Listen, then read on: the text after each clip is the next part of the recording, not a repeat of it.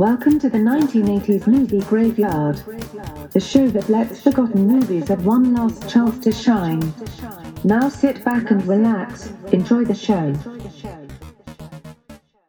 Hello, retro movie lovers, and welcome back to the movie graveyard. We are digging up one of the cinematic debuts of one of the most fantastic slashers of all time. Yeah, everybody, you know me, this is the Goat, and I'm joined by Trev 3K and the spooky graveyard night. Trev, how you doing, man? Oh, I'm doing great, Goat. You know, it feels great to finally be getting to our boy Jason Voorhees here. Obviously, as gravediggers, we owe this guy a lot. You know, when you're a gravedigger and you're in Camp Crystal Lake, business is good. He drums up a lot of work for us. So. Exactly. Almost on a daily basis, because there was a few of those movies were back to back. Like when you watch them, they take place the next day or whatever. Yeah, we had a good week for a while there. Yeah, we got some fat overtime checks. So yeah.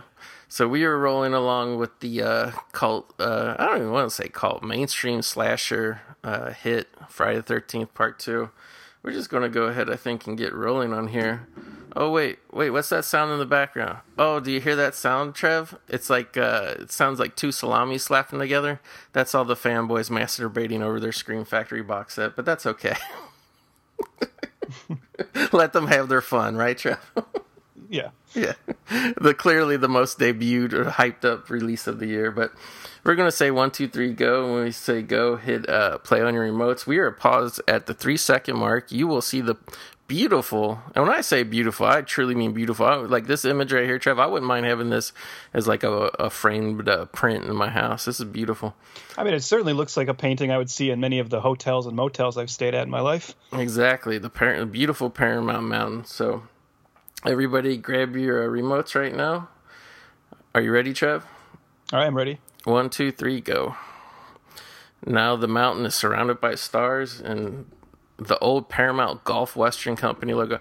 Trev, I gotta admit, I will give Paramount some credit. They don't like replace on their Blu-rays. They don't replace their like old logos. Like I hate when I get MGM movies, even like the ones put up like Kino Lorber, and they're like a movie's like from like 1982. And it has a brand new CGI MGM logo, and I hate that. Yeah, no, Paramount's laziness benefits us in this aspect. Like, we just got to jump right into it because, like... Yeah, of course we have the opening scene where Georgie is chasing his paper boat down. Oh, no, sorry, wrong movie. I'm sorry. But it is the right movie because that's literally what's happening. Like, a little boy... And I got to say, like... I mean, there's a lot of opportunities where this will pop up, but I gotta say, this movie really reminds me of the true roots of what inspired the Friday the 13th franchise, and that's the giallo genre right here. Yeah. Yeah, well, it's certainly, I mean, we'll just get right into it. I'd say for as influential as the first film is and for its undeniable place in history, this film sets the template a little bit more, and I just think it's a better, more polished, well-directed film. Steve Miner has a little bit more chops than Sean Cunningham, I'd say. True. And they had a little bit more money to work with this time, too. Well, that's true, too. But I do like Steve Miner as a director a lot. I'm sure we'll talk about him quite a bit during this. And this is actually the second Steve Miner film you and I have done together. Probably not the last, either. I know. I can't remember. What was the first? We did House. That's right, House. So literally him knocking it out of the park... with this film, stepping into the Sean Cunningham shoes, continuing the franchise, that gave him the creative freedom to make House. Now here we have, it would eventually go away in the way later sequels, but I always kind of like the Friday franchise, in case you missed the previous installment. Like the first basically 5 minutes of the sequel was always, a throwback to what happened at the end of the previous one. I mean, I've seen people talk about that, and some people don't like it, but you have to remember, I mean, the main reason is that this is still a before home video era. So, it's not like everybody had rewatched these movies a lot by the time the sequel came along, and sometimes people did need these reminders because they probably hadn't seen this first film since its theatrical run a year before. I think it's fine when you're revisiting these occasionally. The only time it gets a little tedious is if you are watching all of them in like a day. Right. To roll right from part one into this one and have to watch all this stuff again can be kind of like, ugh, come on. But I mean, unless you're going to like a special retrospective, whatever, in the early 80s where some theater was playing. Because I do remember like, I don't really remember seeing it with the Jason movies, but I remember Freddy, like New Line would always like, I'd say through the first like 4 Freddy movies, they would do these marathons where they would like, show them all in a day. But other than that, unless you were doing it that way, back when they made these movies, like you said, it was before home video. Nobody could even sit down and watch them back to back. You know what I mean? Yeah. And I just think it's smart too, because, an advantage of a sequel obviously is it's a known entity, but at the same time, you're also kind of taking a risk too, because it's like, if the other person, if a person hasn't seen the previous one, they probably won't go see it. You know what I mean? Yep. So this is a way, and I think these movies like were a good thing of like people dragging their friends to it, going back to see it multiple times. So like it is cool how like your first Friday movie could have been part 2, part 3, part 4 maybe, and you still wouldn't be completely out of the loop. And for Friday, too, it's a good benefit to remind people. I mean, obviously, the big get of the first film was having Betsy Palmer show up as Mrs. Voorhees at the end. So just to remind everyone of like, hey, there's a little bit of class to our franchise here. We got this famous actress, and she was definitely the most memorable part of that film. So why not bring those scenes back? Ultimately, I am kind of surprised they show as much of the finale as they do, simply because the rest of the film quite contradicts the ending of the first movie, but oh well.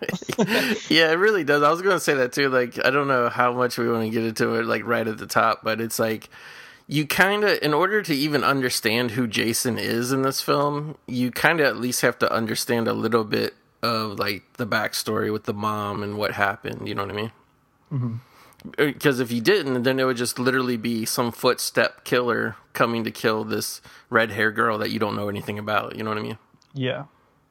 Now, what's your opinion on, like, besides like all this footage we're seeing from the first film, as we watch the rest of this opener, what's your overall opinion, Goat, of this opening sequence? Because this is a trend that would happen a lot in kind of slasher films and slasher sequels in particular throughout the 80s, of killing off the hero of the previous film in the beginning of the next film. And I always have mixed emotions about it, because I think, it's sometimes it's a bummer to see, your hero who made it all the way through the previous movie just get taken out so quickly in the next one. It ultimately ends, you kind of feel really bad for him at a certain point.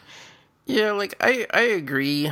And a lot of times it has to do with, usually there's like reasons why the actor or actress doesn't want to come back. And like, as a dramatic whatever, I agree with you. It doesn't really like feel earned or feel good. The only thing I'll say, the only time I think it kind of was cool was Hostel 2, when they clearly did it as a homage to these older films. But like, yeah, it's like well, Hostel 2 had the advantage too of both those guys were kind of jackasses, so you really didn't mind seeing him finally get his in the next one. I kind of agree with that. And like I'd say really like, I don't know, like with Friday, I can accept it a little bit more in a Friday the 13th movie, because they're like a little bit like nihilistic, I guess you would say. Mm-hmm. I think the one instance where it really bugs me every time I see it is when you do Halloween 4 and 5, and Ellie Cornell just gets killed off in a really dumb and shitty way, and then her character gets replaced with somebody who I like a lot, but clearly was designed to be a secondary character and not a main character. Yeah, I also kind of feel, I forget the character's name right now, but the character in the Nightmare on Elm Street series, like the kind of like replacement Nancy. Yeah. They recast Patricia Arquette. Yeah. And the recasting is so bad, But, I agree. Isn't it Tuesday Night, I think, is the name of the second actress? I want to say yeah. She doesn't have Patricia Arquette's chops, that's for sure. So I guess you don't really mind losing her, but still, it's like, okay.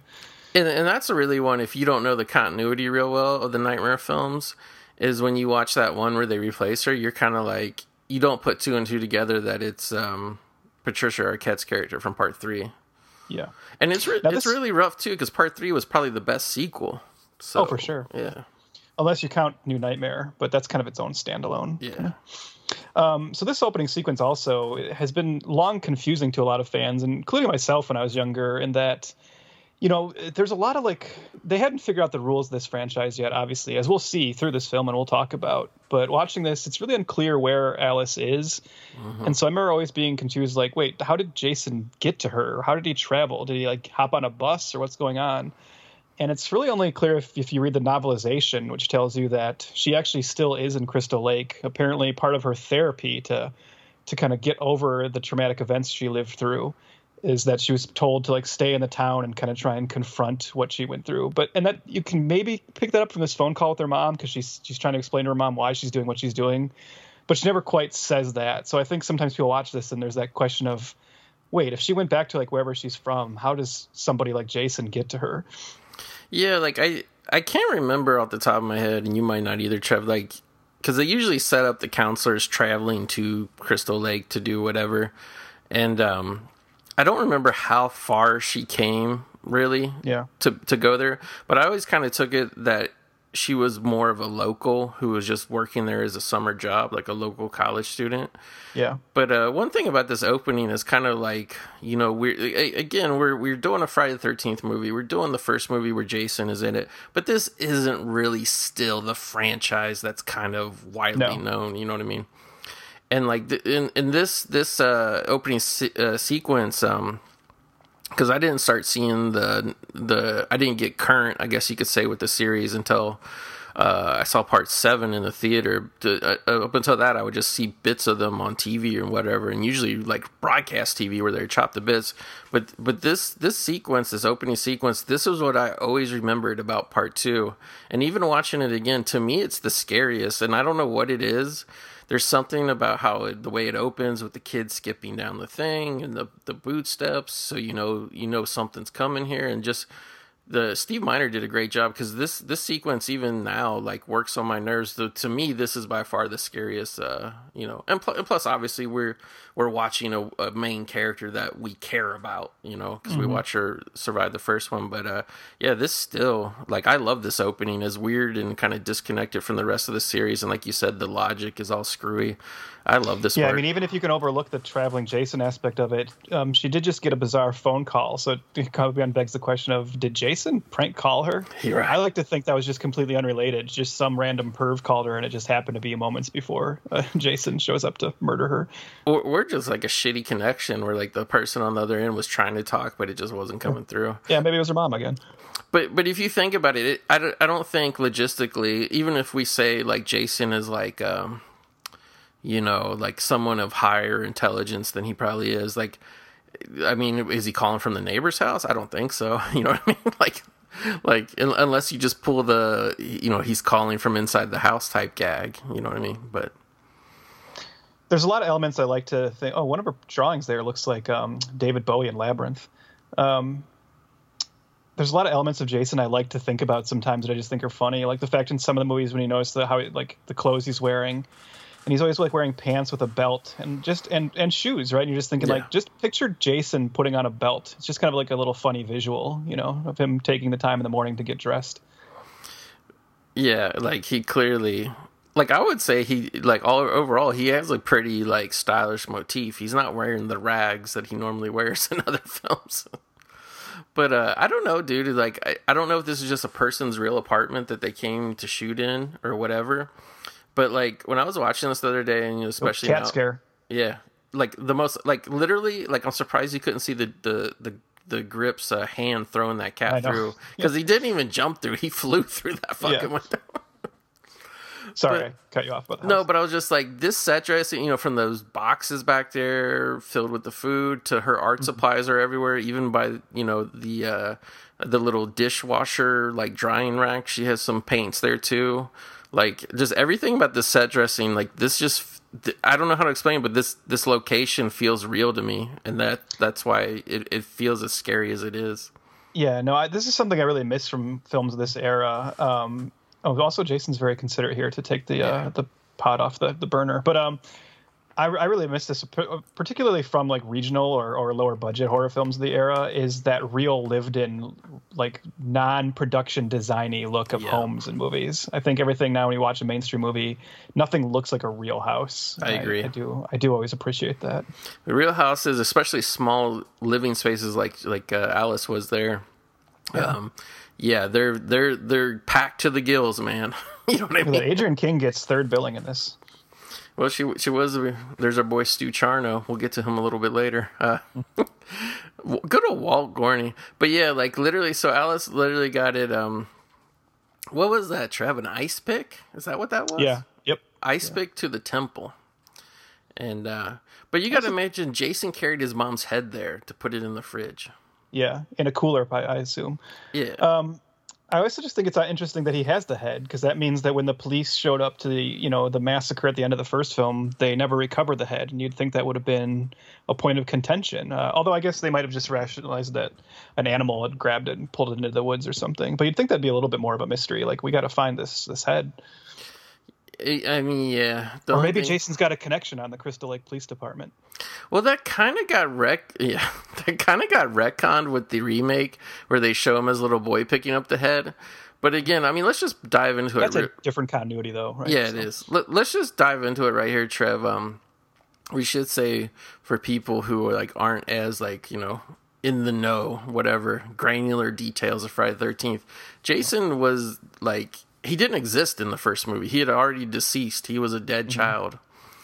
So what exactly do you think? What is your best guesstimate about, how does he come back in this movie? Well, I mean, the answer is, why we know the real answer is just filmmakers who didn't care, who had to make the sequel. But I've always just assumed that, because the only way it kind of works is if you have to assume that he never actually drowned, right? That everyone assumed he drowned, including his mother. Right. But really, he just went and lived in the woods as this feral, person, mentally handicapped person. And maybe he was even, maybe because the mom kind of left, right? Maybe he just had no way to get back to her. And then it just so happens that as he was finally seeing her come back, he's watching her murder these people, and then he sees her get killed. And that's what really sets him off into the murders Jason we know. But I mean, he's very clearly in parts 2 through 4 not a supernatural killer. And in fact, we'll see that he's a very different kind of killer in this one, and in certain ways I really like.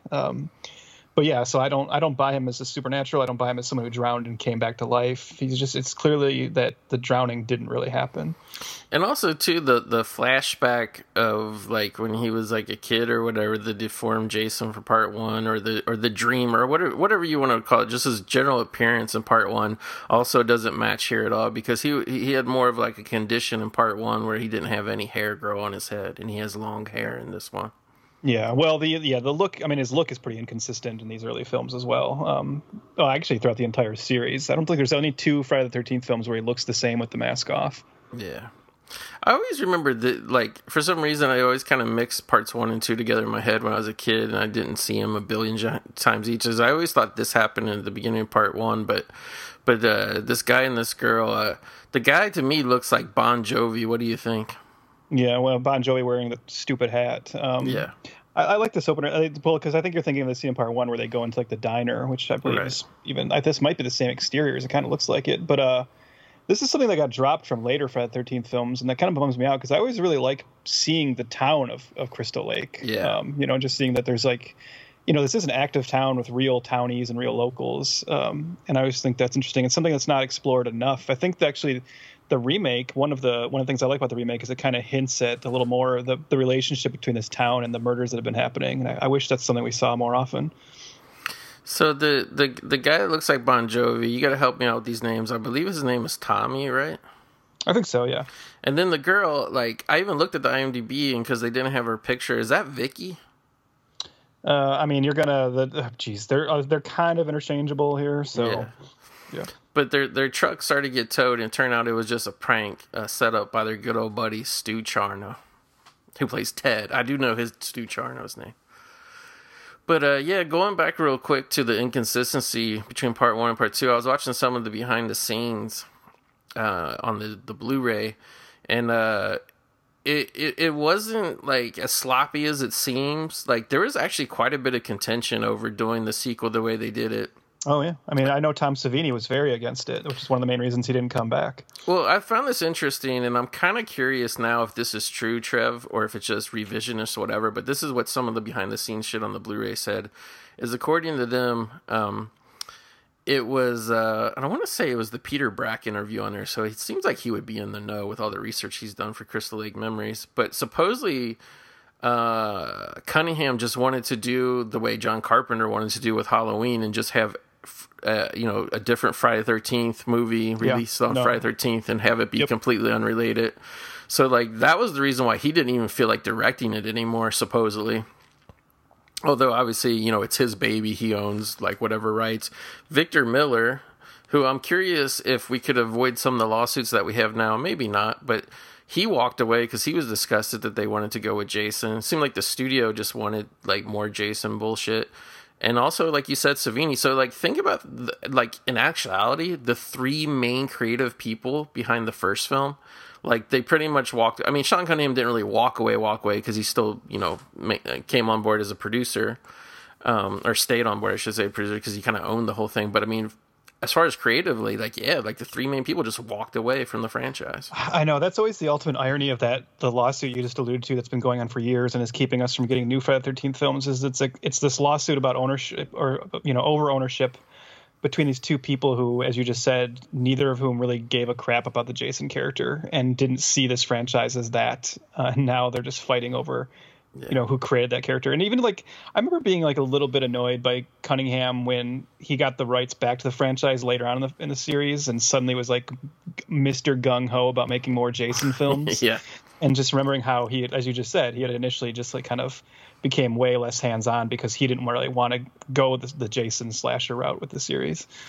Yeah, I do appreciate the loyalty though, because pretty much the main, like I said, when the main creatives walked away, they pretty much just employed all the people that worked on the first one, but gave them promotions. So one of the camera operators became the DP. Steve Miner, I believe, was involved in the first one because he's a Sean Cunningham guy. He stepped up as director, and other than the inconsistencies of having to bring Jason back and all that kind of stuff, I think they did succeed very well in terms of making something, because I feel like the first one was very much a tiny, small, independent movie that was in a carpetbagger way, just released into a bunch of cinemas. And I feel like the people who made part two, they at least brought the everything kind of up a notch or two to make it more of a polished, worthy of a wide theatrical release type film. Mm-hmm. Now, speaking of tiny and small, we can't. I mean, we just went by, but we can't go without talking about Terry's shorts there. Yeah, they're up her ass. Kristen Baker as Terry, the little Mickey Mouse, half shirt and the short shorts. Definitely a very early crush for me. I don't know about you, but still, to me, one of the hotter girls in Friday the 13th. Yeah, you know what's funny too? When I was watching this and I saw her, I was like, "Oh, she's in this one." For some reason, I thought she was in another one, but yeah, She almost has a borderline Bo Derek statuesque look going on in this one. We should say the guy that jumped out of the bushes to shoot her in the butt with a slingshot, that was the good old Russell Todd, who eventually would work his magic and chop him all. And she would, I can't remember if it's before or after this, but Kristen Baker is in Midnight Madness. Yeah, I think that was actually right before this. Yeah. Good old Walt Groening, it's got a death curse. Yeah, I'm really happy they brought back Crazy Ralph again. Yeah. I'm sure when they were thinking of what are the things we can do to remind people of the first film, he was definitely a very memorable part. So it's nice to see he's still just up to hasn't changed his clothes 5 years later. No. Still just up to his usual shenanigans. And then here we have the introduction of, I'm going to say this, Goat, I want to see if you agree. I think you do, but to me, the best final girl in the entire franchise. Oh yeah. Amy Steele is Ginny, my definite favorite. I'm always a big supporter of Alice from part one, but in terms of, in all fairness to her, the mold was being shaped a little bit more. The mold was there with Laurie previously with Halloween when they made, part one of Friday the 13th. But at the same time, Friday the 13th, the original film, it wasn't even really trying to be in the same mold that Halloween was. Whereas I feel like part two, Friday, is trying to step a little more into the Halloween, archetype. You have a main slasher, male slasher versus a female final girl. I agree, and I'm actually a huge fan overall of the cast of part three, and I actually like the girl that's in part three. But there's just something about Amy Steele that is I don't know how to describe it. Is it her acting? Is it her look? Is it the way she kind of dirties up and gets kind of butch? I think it's all of it. I've tried to figure that out too because I've seen other people, who agree with me and talk about it. But I think you're right. People have a hard time explaining what it is about her. And I think it's just that she seems so real and likable, and not so she's not model gorgeous with a lot of slasher films would try to go for. She just seems more down to earth. I think like every time she's on screen, you're just kind of you're rooting for her and like her. But yeah, it's hard to put your finger on. But ultimately, I actually really like this entire cast. I think this group of characters are all pretty likable and fun to spend time with, much more so than the characters in the first one for me. I thought I don't know, something about the characters in the first one where a lot of them felt like actors, like playing the part of teenagers. And here, and they're not supposed to be teenagers, I don't think all of them, like a little older than that, but everyone just seems more likable. I'll get into like little character things later on that like kind of highlights each of these people to me. But this is a fun group. I like spending time with them more than the counselors in the first one. And I got to say, you know, as the slasher genre really grew, I mean, I would say slasher genre, even when this movie came out, was still a little bit, it was kind of exiting the infancy stage, but it still was in its infancy in terms of the main tropes weren't really like laid down in concrete the way a lot of the films like 3-4 years after this would follow them to a T. Mm-hmm. But another key thing here is this is the film that when I was young, I don't know about you, this is where I learned that women's menstrual cycles could attract bears. Oh yeah, you didn't know that? I did from this film, thank God. The educational value. That's so nasty when the black shit shoots in the guy's eye. Yeah. Even Paul, like Paul's a good example, right? Where even Paul's likable in this. Like, you know, as like the boss who has to like, you know, be in charge and be kind of the stick in the mud, but still he's much more, you root for him much more than you would like a Steve Christie from the first one. Well, let's see if you agree with this, Trev. I also remember this campfire scene quite a bit as a kid in one of the moments. Let's see if you agree with this. Let's just say that the Friday Part 2, this movie is still in kind of wave 1 of the slasher genre. Whereas I feel like at that point in time, the idea was you were supposed to still root for the good guys, and like the bad guy was a force of threatening evil. Whereas I feel like when he became such big business later, they did that thing where like they intentionally made a lot of the victims unlikable so that you would root for him to get killed. And I gotta say, like, I like it more the old fashioned honest way where the filmmakers actually they spend more of the time trying to get you to like the characters than hate the characters. I agree. You want to, I get I know what you're saying, and like it is, yes, you get to a certain point where of course it's fun to watch the murders, but I will always prefer it when you actually want these kids to survive and you feel the pain of it. And I think that's very true in this one. There's a couple ones in this one that I think are particularly like even heartbreaking when they happen. Yeah, for sure. There's a small little detail here. Again, this might sound, now people are going to start rolling their eyes at certain things I say. And like, everybody, like, you're really thinking this deep about Friday the 13th, but I am, whatever, deal with it. This is my favorite franchise. But even the small deal of how Ginny here is holding Terry's dog. I like that because normally, like you said, in a more modern slasher, they give everyone their little character quirk, right? It would be like, Terry has a dog. She always has the dog. But just that's a small thing to show like the friendships here of like where during this campfire, a different character has the dog. It's almost like it's the camp's dog now. Yeah, and I mean, and that's just more true, more real life. Is everybody would be, a friendly dog, and then like I said, like later movies, the dog would be terrible. It'd be eating everybody's underwear. It'd be pissing everywhere. You know what I mean? Yeah, they definitely use it for more comedic beats. Yeah, but I like this. This scene always drew me in, where he tells the campfire story, which is clearly just a story to kind of like an urban legend type of story. To kind of scare everybody who's new to the camp, and good old Stu Charno jumps out as like, I would say he's dressed like a caveman type character. Mm-hmm. Yeah, well, how do you feel this franchise would have went if that's what the killer actually looked like throughout the whole series? Think it'd be as popular? No, I think this would have been the last one they made. In all honesty, because although this film's rendition of Jason and how he looks. It gets a lot of ridicule to this day because people love that iconic hockey mask thing so much. At the same time, it's at the very least a good classic horror movie villain look, if you know what I mean. Yeah. But yeah, so I think it was during that little speech. But like I said, as much as it's a campfire urban legend, they're kind of. I think in a way, what do you think, Trev? They're kind of trying to retcon, tell you the true story of what happened to Jason, don't you think? Yeah, well, that's what's interesting. So I think, like you said, I don't know. Again, I don't know how much I want to give these writers credit because, I don't think anybody thought they're making high art. But even the fact that he tells the story there, and it's slightly different than what we saw in the first film, it's almost like they're acknowledging the fact that they have to change the story a little bit. But it's also almost giving them an excuse for there being a fairly loose continuity between these early films, because it's kind of like you're always just watching this evolution of a legend about this place. I ultimately think about like the way George Miller talks about how the continuity of the Mad Max films works, where he says it doesn't really matter if they perfectly sync up because this is all like legends of this character. And you could look at the Friday the 13th films that same way, where each one is like a retelling of this story, what happened in this camp. So maybe it doesn't have to match up exactly. Also, too, what do you think? Thank you for coming to my TED Talk. Yeah, it was a TED Talk. And what do you think about, I believe it was during that bit, if not a previous bit, at some point they set up that this film takes place 5 years later. I never understood why. What do you think about that, Trev?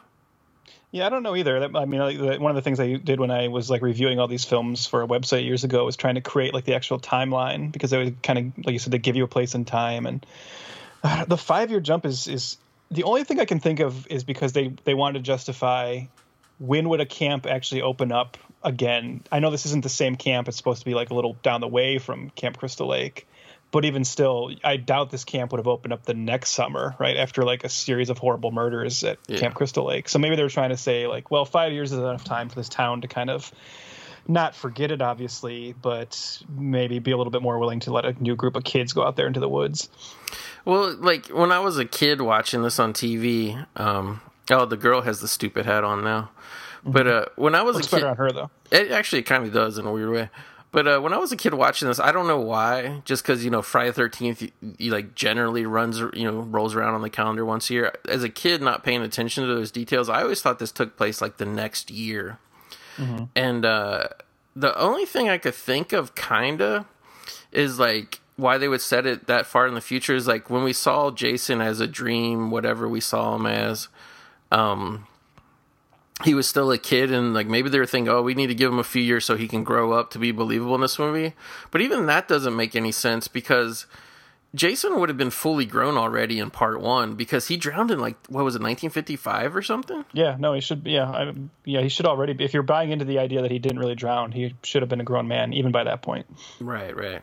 So I mean, that's why you still have to think of the shocking end of the first one as like a dream sequence. Right. Isn't there a line of dialogue in this where like they reference that happening, and they're just like, somebody says something about, or maybe it's the sheriff, I don't know who it is, but somebody says something like just because some girl got startled and fell out of a canoe. It's actually I think it's Stu Charno that says that. It's when they're at the bar. Okay. Yeah.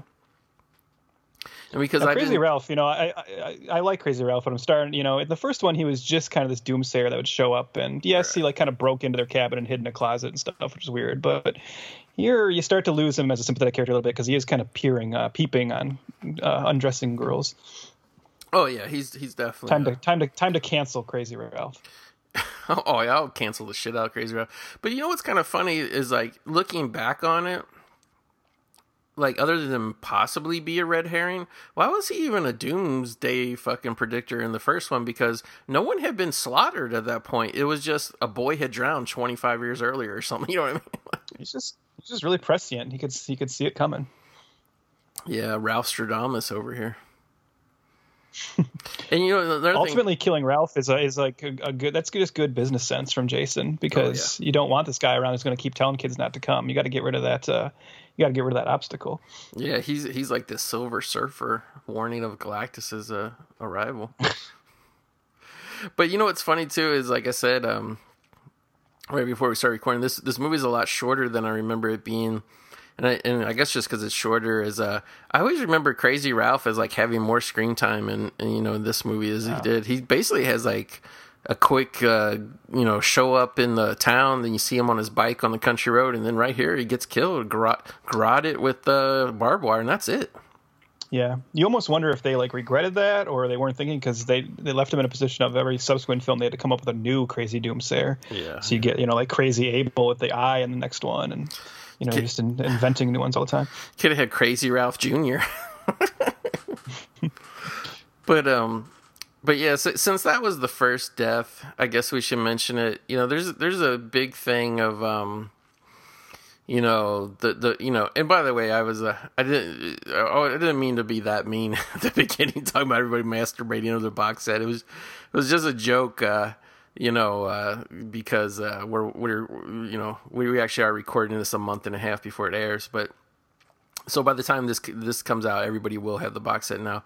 But there was such a fervor over that box set, Trev, and so much of the fervor was like, maybe this time they'll uncover the footage. Every time Friday movies get released on DVD, Blu-ray, it's always, maybe they'll find because they did do an uncut version of the original film, I think. But it's pretty much been agreed upon that pretty much all the original film elements have been destroyed. For this one? Yeah, but didn't you see that they did announce the other day that they did find the footage, and they're putting it on as a bonus feature, but it's like it's from like VHS though. It's like a VHS rip, yeah. So they're not doing like a My Bloody Valentine thing where they're reincorporating it into the film. It's just extra features. And I have to say, like on this one, I've never felt like, I know I've heard what's cut, and I know all these films got cut down. But unlike, say, a Part 7, which is really hampered, in the final cut by editing because it just feels so neutered, I've never really watched this one and felt like it needs to be gorier. I don't think I'm like missing much by that stuff not being there. That's what I was going to say. I think the deaths are pretty brutal already. Yeah, because Peter Brack was saying on the special features that they had to cut a whole minute from this movie, and it was pretty much all the like kills, and like they were saying like the the thing where he spears the guy and the girl in the bed, like that whole scene got cut, and like it doesn't make sense now. But I gotta say, like as a kid and even watching it now, like if I were to make a slasher movie now, I like other than possibly one more second or something like that, I think I would actually be aiming for this level of violence that's in this particular movie. I think this movie comes out really good because, like, according to what he was saying, was they pretty much got away with what they wanted to with the first one. But once it became a success, then the MPAA would, like, really fucking, had their knives out, so to speak, for these films. And supposedly this one suffered terribly. But I gotta say, like, I think the film still works very well. The most choppy, shitty editing thing that happens is the ending, and that had nothing to do with gore. That just had to do with the fact that they thought looked strange, so they kind of like re-edited it, and it's a little odd. The only one I've ever wondered about, and I'm not even sure if it is something that got cut and that's part of the footage, but like Terry's death is just kind of nothing. Like you don't see anything. It's just missing, and that I've always wondered about. But other than that, I'm pretty happy with the level of violence in this. Well, speaking of censoring, this is actually some stuff that wasn't censored here. This is the sizzle part of the film. You get to see, I think, Vicky here in her bikini top, and in a second they'll cut back to the beach. Everybody's going swimming. You'll get a good shot of Amy Steele in her bikini as well. So I got to say, normally we don't bring up these type of discussions, but I got to say, who do you think has a sexier female cast? Friday the 13th Part 2? Or Netflix's Miones, a.k.a. Cuties, Trev? Boy, I'm going to try and avoid that question. I'll just play it safe, and I'll say I personally am going to have to go with Friday the 13th Part 2. Oh, yeah. By a long mile. And I don't care what, he's entitled to his opinions, but I don't care what Ted Cruz says. I'm going to go with Friday the 13th Part 2. Can I get on my soapbox for just 30 seconds about that, Trev? Have you seen the movie yet? No, I'm really not that interested in the movie, but I'm not in the cancel Netflix crowd about it. Okay, well, this is what I'll say. I'm not necessarily in the cancel Netflix crowd. I'm more in the shame Netflix crowd, and here's why. I watched the film. I don't have a problem with it as a piece of art. I think filmmaking, and I am somewhat of a fan of the independent, coming of age, growing up troubled, growing up rough type of genre of films. But I will say this. I think this filmmaker made a movie trying to explore a topic and kind of make a point that there's something not good going on in our society. Not even our society, worldwide. I know what you're about to say, yeah. And what Netflix did really pissed me off. I was highly offended by that poster they put out before I saw the film, and I'm actually kind of more offended now that I've seen the film, because ain't nobody with common sense at all was able to look at that poster and not realize that A, that's not the way you should sell this film, and B, it wasn't going to cause a shitstorm, so to speak.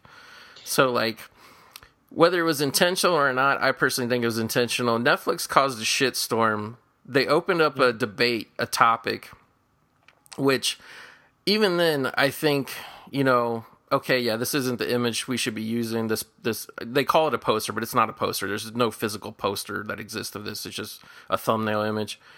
I felt like it opened up a can of worms, and from then, with all their resources that Netflix had, I felt like they could have opened a discussion of the themes and like the topic of this film and done it smartly. You know, like they have a huge social media presence. They have a huge YouTube channel, and they have their own platform. They could have put out some interviews. They could have, you know, the thing deals with you know, what's being represented in hip hop music now. They could have had some hip hop artists weighed in. They could have done a lot of things basically to have a constructive criticism, or I should say conversation about this topic. And what did they do? They gave their half-assed apology, and they walked away from it. And they took this little independent film about this topic, and they exploited it, and they walked away, and they went in the corner, and they went to count their money as a big shitstorm brewed. And I gotta say, fuck Netflix. Like, the fact that you backed away from this, from taking this moment and possibly turning it into actually a positive moment for society, fuck you, Netflix. Pussis spells Netflix. Fuck you. Yeah, but I don't disagree. But I mean, ultimately, like, that's the thing is, like you said, I'm sure it was intentional. You know, people have said like, well, like, oh my God, I can't believe they marketed it that way. But I think they were definitely aiming for that controversy, and ultimately, more people probably watch that movie now than would have otherwise. So I'm sure that's what they were aiming, especially Netflix, where movies just get dumped on Netflix all the time and nobody talks about, no one sees. Right. I guess the one benefit of it all is that this movie that sounds like it might actually deserve some eyes and some of that conversation did get some people to watch it just because of that. I mean, I agree that it's too bad they didn't, you know, then put up like some kind of discussion roundtable thing or something. Right. That's all you would have to do. That's all you would have to do. And I don't mean that way to like repair their public image. I'm just saying, like, because you know how like when COVID broke out, the millions of emails you got from businesses, and then when George Floyd incident happened, I still got dozens of emails from companies. This is where we stand on this. Yeah, Netflix can never do that ever again, because they had an opportunity to, you know, promote something, to you know, let experts weigh in on this topic, and it would have been a conversation that otherwise would have never come up, and they just dropped the ball.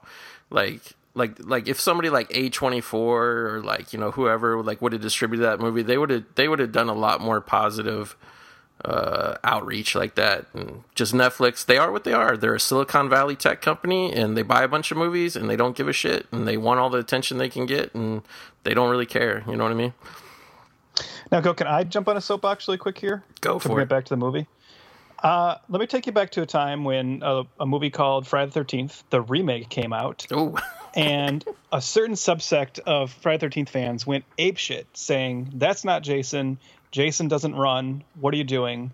I want to bring your attention back to Friday the 13th Part 2 and the sequence we're watching now, where Jason is literally running away from a cop. Jason runs quite a bit in these early films, and I always wondered why people forgot that. So again, I think there's just this like weird thing where what Jason ultimately became is very much what's like, you know, frozen in people's heads. And as you were alluding to earlier, I think people sometimes forget about his origins. Also, I kind of miss cops that look like this from movies too, like just a schlubby dude in blue jeans with a work shirt on with a cop badge pinned to it. If Jason didn't run, he probably wouldn't have got spotted there, because he got spotted running across the street there. So. Yeah. It was like a Bigfoot sighting.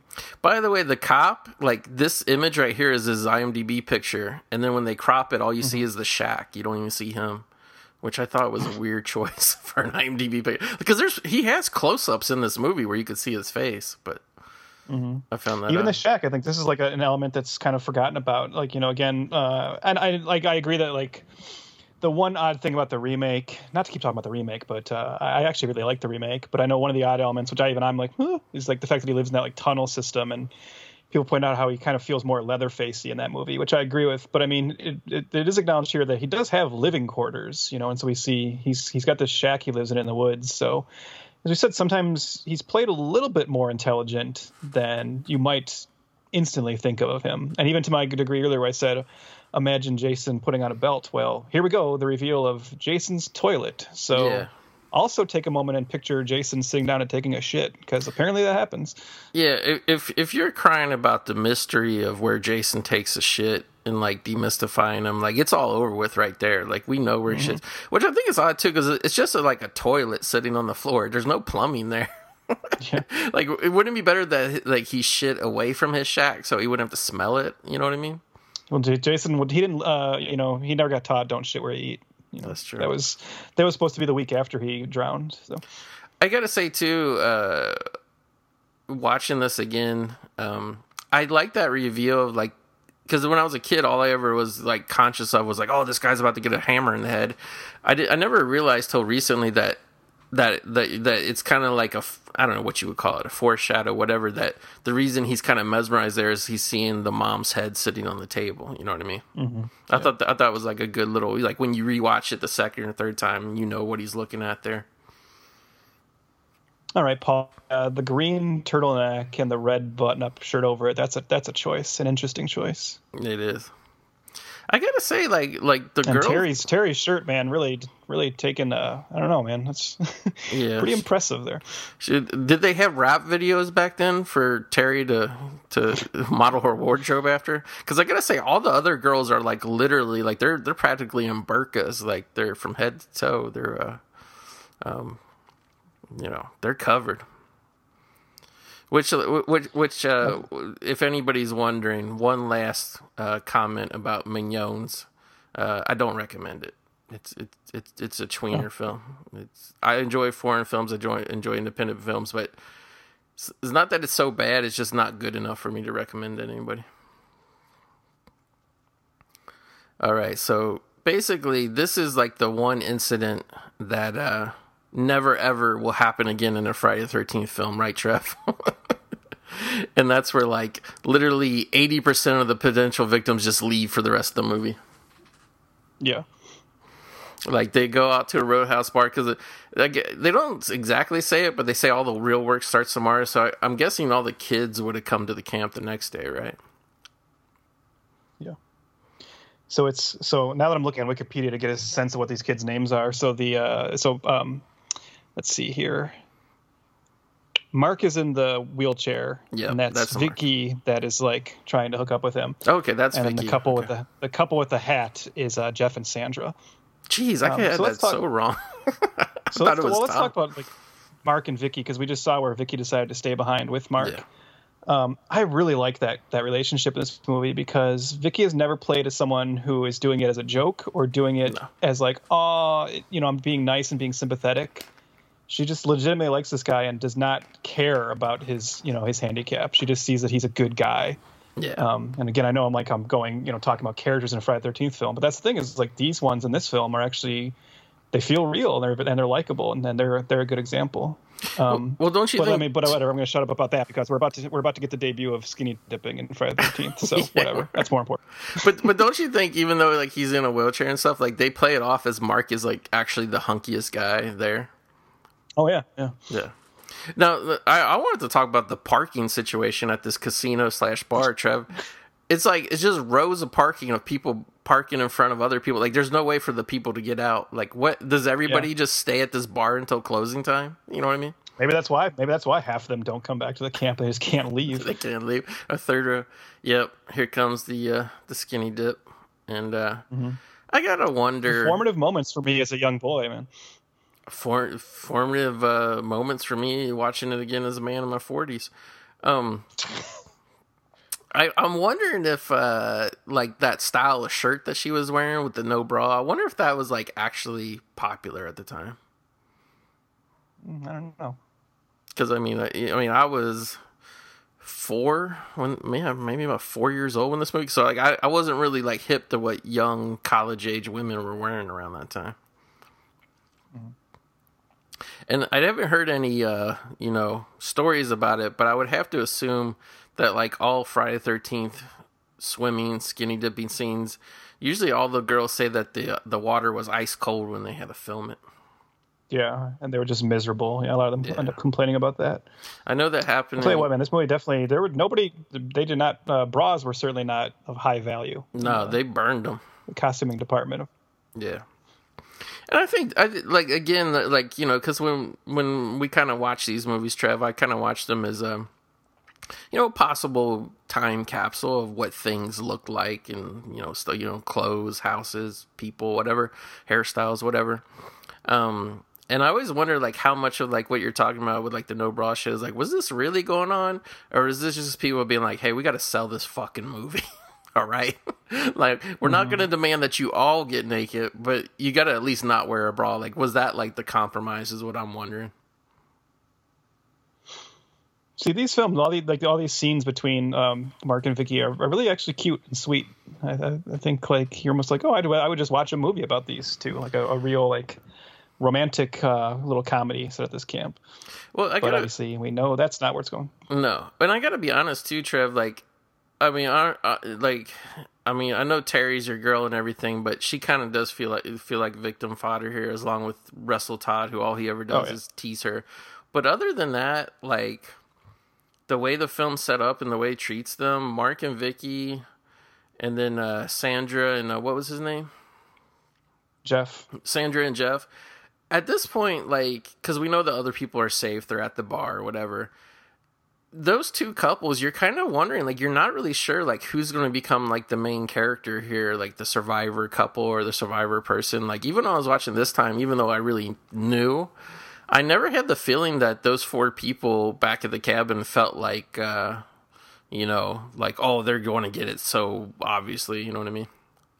Mm-hmm. They felt like people that, any one of them could have survived till the end. But do you remember those electronic football and hockey games? I was just about to say that. My cousin had a couple, but the one I remember actually playing was the football one. Did you ever play one of those? Yeah, I think I have an older brother, and he had those when I was younger. And I remember playing the ones he had. I don't really remember. I mean, I remember them, and, like, if you gave me one now, there's no way I could, like, pick it back up. That's right. My memory of how to play it has left, but I certainly remember them being a thing. Well, what was weird too is two people kind of had to hold them together, like, at the same time and play it, and that was, like, a little hard. Well, I think there was a 1-player mode, there was a 2-player mode. Yeah. But if you wanted to play with somebody, like, it was, like, pretty much you had to sit down facing each other Indian style, from what I remember. Now, do you think Jason set this trap that he gets caught in, or because he says, like, Paul in his wilderness trap, do you think that was, just a coincidence, and Jason's like, ooh, score, bonus? Or, I mean, I think it has to be Jason, but then this is, like, a dumb thing to kind of say. It almost seems like it wouldn't be Jason because the rope is so clean, in all honesty. But okay, here Terry goes back to, change out of her wet, whatever, get some real clothes, get dried up, whatever she's doing. Or no, she's looking for something to cut this guy down with. But, like, all the light bulbs have been stolen now. And I was going to say, like, what did you feel like? I personally like it, but what do you feel like? Jason is, like, a little bit of a prankster in this film. Yeah, I know, and we get that, like, we get a sequence like that later in this one, and I always like how he like sets up the bodies for, like, the victims to find. There very much is. I like when killers are like that. It's somewhat like Michael Myers putting on the sheet and glasses in the first Halloween. Enjoy the job you do. If you enjoy what you do, you'll never work a day in your life. Exactly. Now, Russell... Also, can I just quickly... sorry, go ahead. I'll come back to that. No, I was just going to say, Russell Todd got his throat slit, like, with the machete being held, and almost, like, it looked like a Nike logo. But, like, you see it cut, you see the first kind of giant gush of blood start to come out, and it cut away. And I got to say, again, if I was making this movie, I think I would have cut it just like that, Yeah. I was just going to say, in terms of, like... that definitely looks like a day for night shot there. It was very bright. But, and we were talking about Steve Miner, being a pretty, like a good director and doing some cool stylistic stuff. And you were talking about giallo comparisons. There was just a couple stylistic touches I really liked when she was coming back to that cabin. I like when she throws, like, the towel right at the camera. And then that moment you're talking about where she's looking for the light bulbs, there's that really cool shot where she ducks down out of frame and then comes right up into frame looking directly at the camera. Yeah. And I know, like, often filmmakers are told not to do that, but I think it's really cool. And even then it kind of foreshadows her death, which we just saw. Well, we don't see, but... even there where she looks right in the camera again and screams. I like those little fourth wall breaks with her. And I think that shot of her popping up in a frame in particular is really memorable and neat looking. Yeah. And, like, when she popped up in the cabin, like, it kind of took me off guard the other night because I almost felt like that was, like, a weird shot that you would see in, like, a 3D movie or something. Yeah. Or like a De Palma film or something. Yeah. It just seems like out of place in here, but. And I think you're probably right that, like, how it just cuts away to her. She turns around and screams right in the camera. That's where she gets killed. killed. That probably was an MPA decision, even though I would have liked to seen what happened to her. At the same time, I thought that was a great edit to like go from her scream or whatever to like the hard cut into the guy playing the guitar. I thought that actually worked really well as an edit. I mean, I'm not sure. Do we see her body later? Because if not, my headcanon is we do. Okay, well, never mind. I was going to say maybe my headcanon could just allow her to have gotten away, but never mind. Yeah, because she's kind of like laying there, and she's kind of like was one of the ones that kind of like looks the more rotted. So I guess we should say, I can't remember, did Jason's mom like stack up all the bodies in the first one? Yeah. Yeah, I think the same thing happens because like one of them swings down, right? So. Yeah, that's like another trope that kind of came or whatever is like when the killer stashes the bodies everywhere. Mm-hmm. But I think probably Halloween started that because like Michael was always posing bodies and stashing bodies. Yeah, this is where you realize it's not what do you say, politically correct when they're talking about Jason here at the bar and she calls him a frightened retard. You probably wouldn't say that now. No. I remember, I think Tom Savini, with the makeup of the first one, said, "Oh, this is what a mongoloid looks like," which that's very questionable. I don't think that is what a mongoloid person looks like, but that's neither here nor there. You know, seeing this bar, which looks like casino apparently. It's a casino. Which is a pretty rockin' place. I'm surprised the franchise. We don't really come back to this location, I think, in any of the sequels, but knowing that it's there, I'm surprised that they were able to avoid the what we ultimately get in like the Halloween sequels of one of the survivors getting to this casino and telling everyone what's happening, and all the locals grabbing their shotguns and going on the hunt for Jason. That would be dope.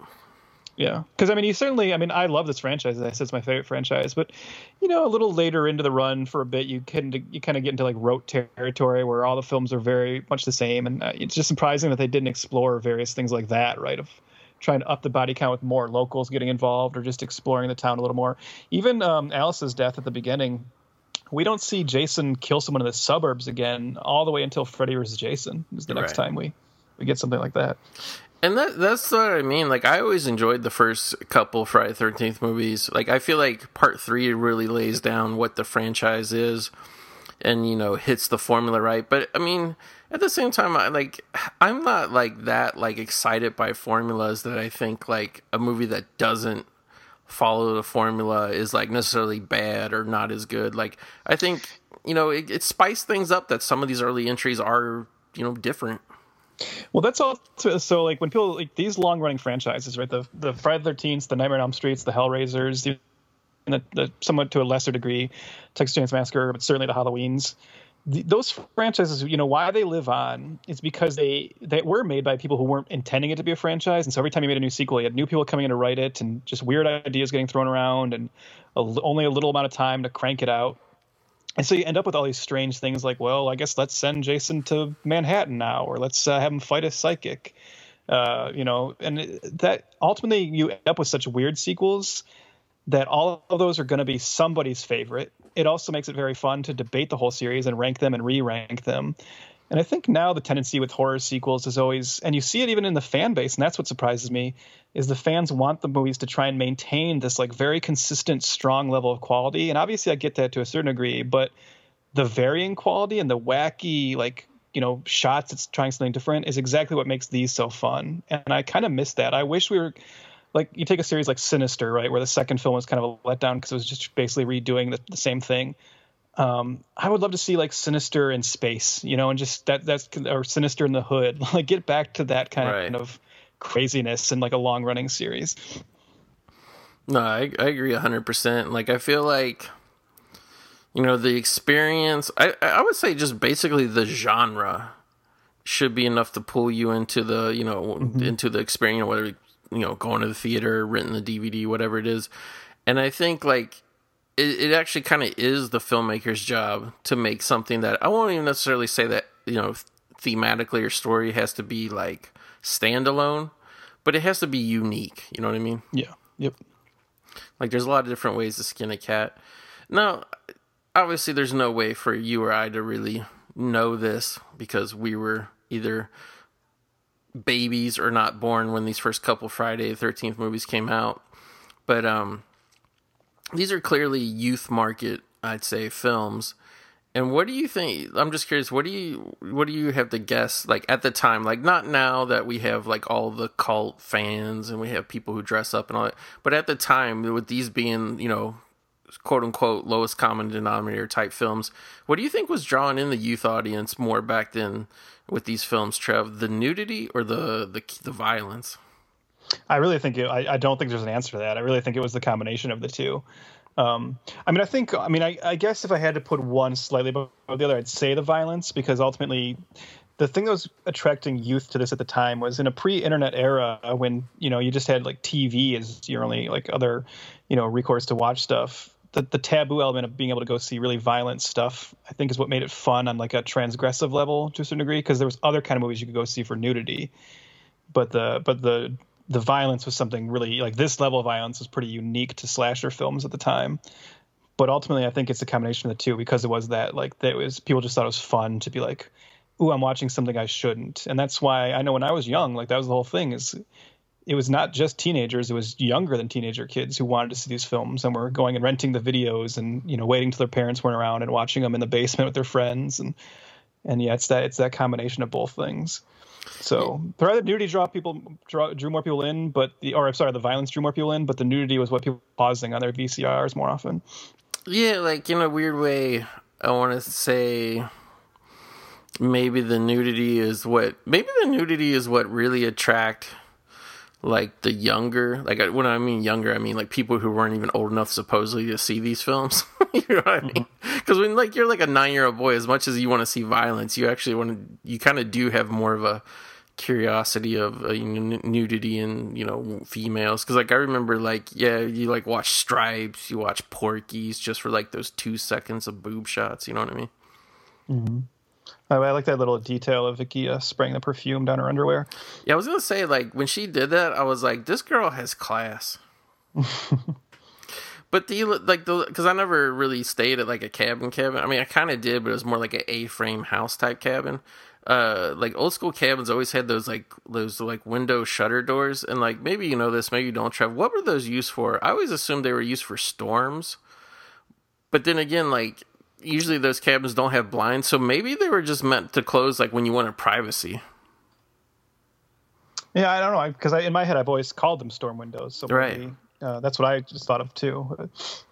But it's like for the storms, like what difference does it really make unless you're like really obsessed with like shit flying in and like breaking the window? You know what I mean? I have to say, one thing I will like kind of excuse, Trev, is I do like inconvenient stormy weather in horror movies. I like it. Mm-hmm. Just like when it just starts raining and thundering, just for really the only reason is this is to set the scary mood. You know what I mean? Yeah. It doesn't even like, because you said inconvenient, but it really doesn't like affect anyone in any way. It's just for setting. Yeah. Really set. Okay, here we have the kind of kill that always stuck in my mind from this movie when I was a kid, pretty much. Oh yeah. Is and I want to say it's so effective because it kind of comes out of nowhere. Well, because it's almost like a cheat, right? It's the kind of cheat you like in a film like this. Yeah. Yeah. I'm already forgetting the guy's name. Like on a stylistic level, because of the way that Mark, yeah. Mark, yeah. I'm sorry, Trev. Go ahead. The way it sets it up here with the style. No, I was saying the way the camera is moving sets up your expectation one way, but then where it comes from, right? You see that right there. You think he's coming from behind him, but then the slash comes from the front, and that's just a good cinematic trick, right? Like it's like Miner knows what he's doing. Now, what do you feel about the freeze frame there, though? That's always kind of strange. It is strange because he takes the machete. By the way, this is the second kill, which I don't think Jason ever did this ever again in the other ones, because he's really got a really curved machete in this one. But he kind of like doesn't ever cut anybody with the side you think he would. He always cuts it with the backside. He puts it right into Mark's face, and then Mark goes down the stairs, and like that always stuck out to me as a kid. And to be honest, even watching it now, I can't ever really tell if it's a dummy in the chair or a stunt guy or what.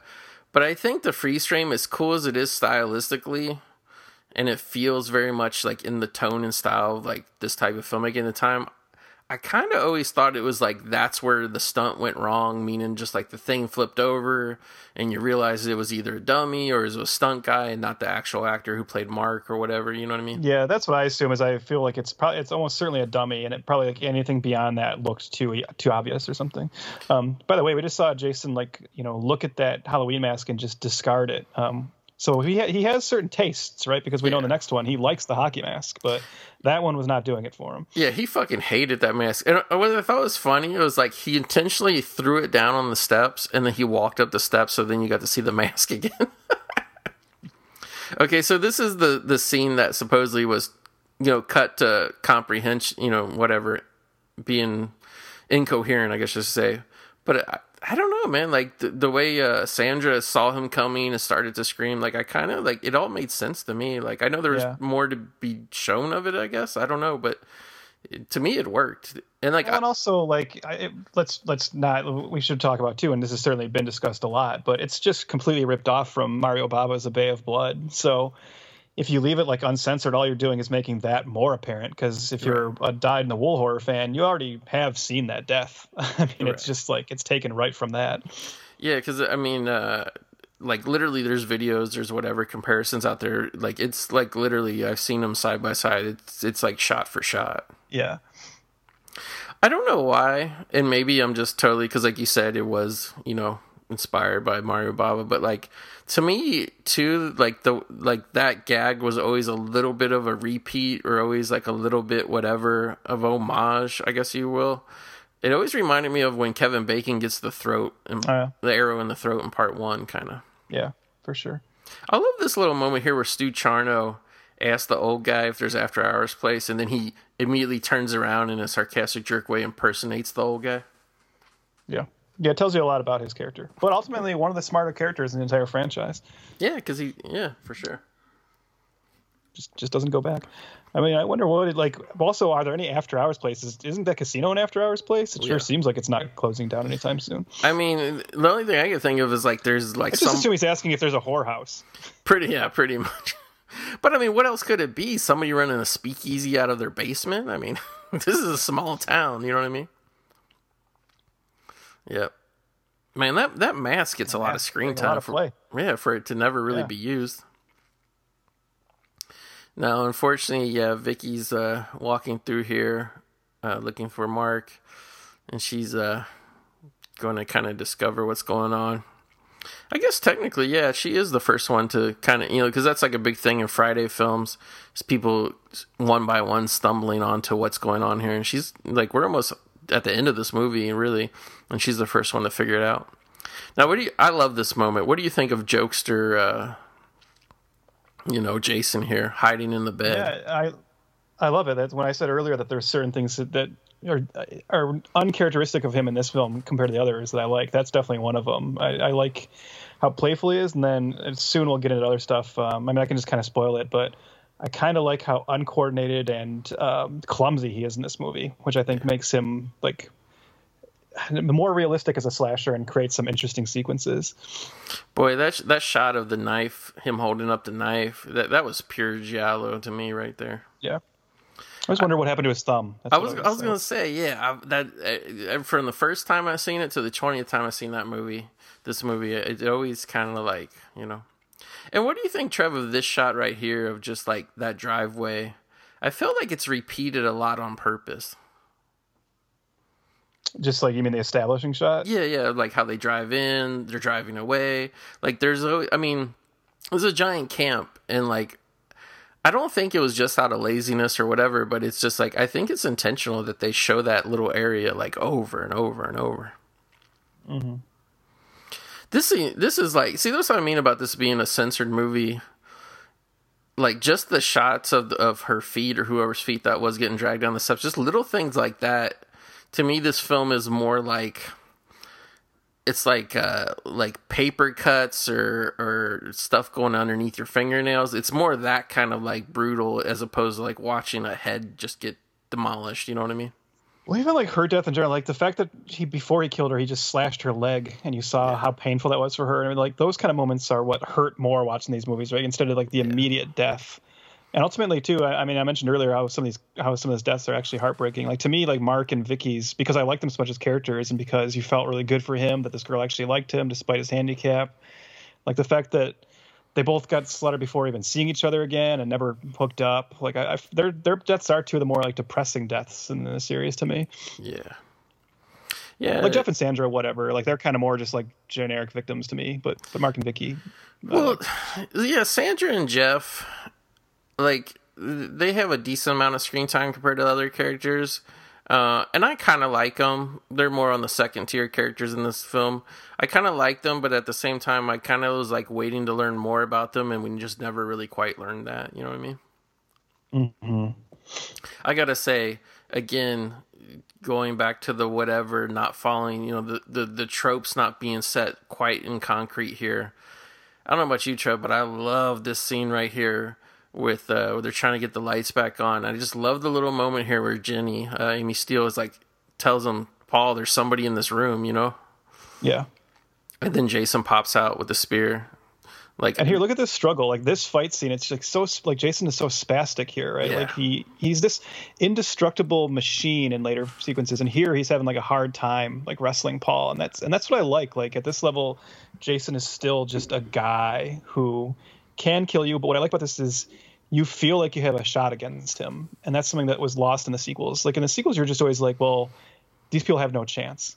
Yeah. And here, like, you know, he's just a home invader, essentially, a murderous home invader that you can take if you're lucky. Now, the last couple minutes here, we've gotten some actual good looks at Jason, because before we always just saw feet and then that one shot of when he ran across the street. So we never like looked at him. Now that we looked at him, Trev, this is what I thought.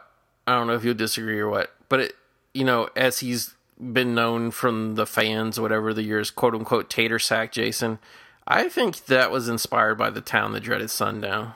Oh yeah, I don't think there's any doubt.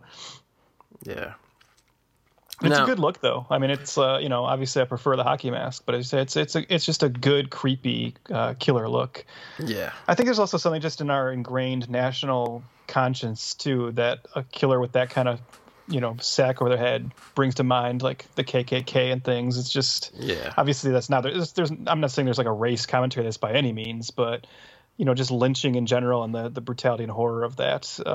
So yeah, there's just something about that look that is always scary. Yeah, I mean, if you see any, I don't care if it's like right now, tonight, you take a walk around your neighborhood. If you see somebody walking down the street with a sack on their head like that, like, you kind of immediately know it's somebody with bad intentions. You know what I mean? Yeah. Because it's much like more so than someone wearing a goalie mask. I mean, exactly. Because it's really kind of like, this is the, like, I'm unstable, I'm whatever, I'm crazy, I'm spontaneous. This is the bare minimum of what I had to put over my fucking head to do something. You know what I mean? Like, now that was a good moment how you're talking about how spastic he is. I always wonder if that little ledge on the window was supposed to break when she fell off. And again, like, as far as I'm pretty sure, like, coming out the window, because you can see her face here, that was all Amy doing that shit. Yeah, it's like a oneer. So. And we get some more Jason stunts here. Should we go into the controversy you think about Jason in this film? Like, the talking actors? about the Steve Dash, Warrington Gillette controversy? To me, it's not even controversy. As far as I know, and the research I've done and what I've seen, is it's really... I'll put the controversy. I'm almost willing to put the controversy to bed and say it's just Warrington Gillette being full of shit about how much he says he played Jason in this. To me, Steve Dash is Jason in this film. But it's like, I agree with you that, but I also kind of like, I guess I'm just more diplomatic because, as you know, there's also two Creature from the Black Lagoons. Mm-hmm. And unfortunately, that never like really came to blows type of argument about it. But like, I would be happy to get like an autograph from either one of the guys. You know, like for Creature from the Black Lagoon, there's one guy that kind of played him on land, and one guy that did the underwater swimming. To me, they're both Creature from the Black Lagoon. Yeah, that's what I mean. Ultimately, if you're one of those, like, if you are dead set on getting like an autograph from every Jason, right? Then you're obviously the answer to this one would to get that 8x10 of Tater Sack Jason and just have both Steve Dash and Warrington Gillette sign it. Yeah, like if you're going to get like a better yet a poster of Friday 2 signed by as many people on it as you could, like I would say, like in order to be complete, you'd have to have both guys sign it. In my mind. Yeah. But I mean, ultimately, as far as I'm aware, Warrington Gillette is only Jason in the final shot of him, the coming through the window. Right. And I mean, without going deep into the woods, it was, you know, it was one guy was better at stunts than the other, basically, is what it boiled down to. And then the other guy just did the heavy makeup. Ultimately, Jason is pretty much a stuntman's role, you know. Yeah. Obviously, the actor most associated with it is Kane Hodder, but Kane Hodder, let's not forget, is first and foremost a stuntman. You know, who's just a stuntman with some acting chops. So, well, I shouldn't say just. That sounds mean, but you know what I mean. He's very proud of being a stuntman, and that's what you want to cast for Jason. Always is you can get someone who's an actor, but also they need to have a stunt background. Exactly, and unfortunately, Steve Dash passed away last couple of years. So yeah. So I'm trying to think.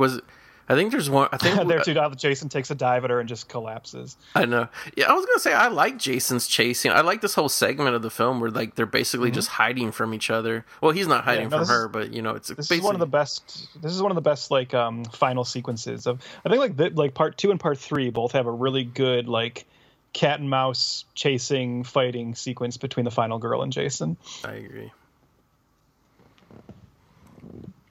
And like this isn't even like some grand like whatever. It's really like almost like a montage of like cutting back and forth between them running, the moon, POV shots. Like I mean, it's simple stuff, but I think it works. And we should say the music too. I mean, I think the music is pretty good in pretty much all the movies, but it kind of, you know, listening to this Cranked Up or whatever the other night, it kind of stood out to me is how good the music was in this one, which I don't know how much of it was a retread of the first one, but I don't know. Like I thought because it's Manfredini doing this one too, right? Yeah. Yeah, like I think he did, like especially through that chase section. I think the music's pretty strong. Mm-hmm. Yeah, his score would end up like as you get into some of the later films, his score would end up being like very repetitive, and sometimes it wouldn't fit the new tone they were going for. But in these early ones, it's still dead on and really effective. Now, Goat, I want to ask you a big question. It's been a long, topic of debate for Friday the 13th fans. So we're at the sequence now where Ginny is hiding under the bed from Jason, and then in a moment she gets spooked by a mouse, who's we've seen here running along. And then we see some urine come out from under the bed. Yeah. Do you take it that Ginny peed because the mouse scared her, or she's just scared of the situation, or is that the mouse peeing? No, it's definitely the mouse peeing. And if you want to ask the way, granted, it's a lot of urine to come out from a mouse.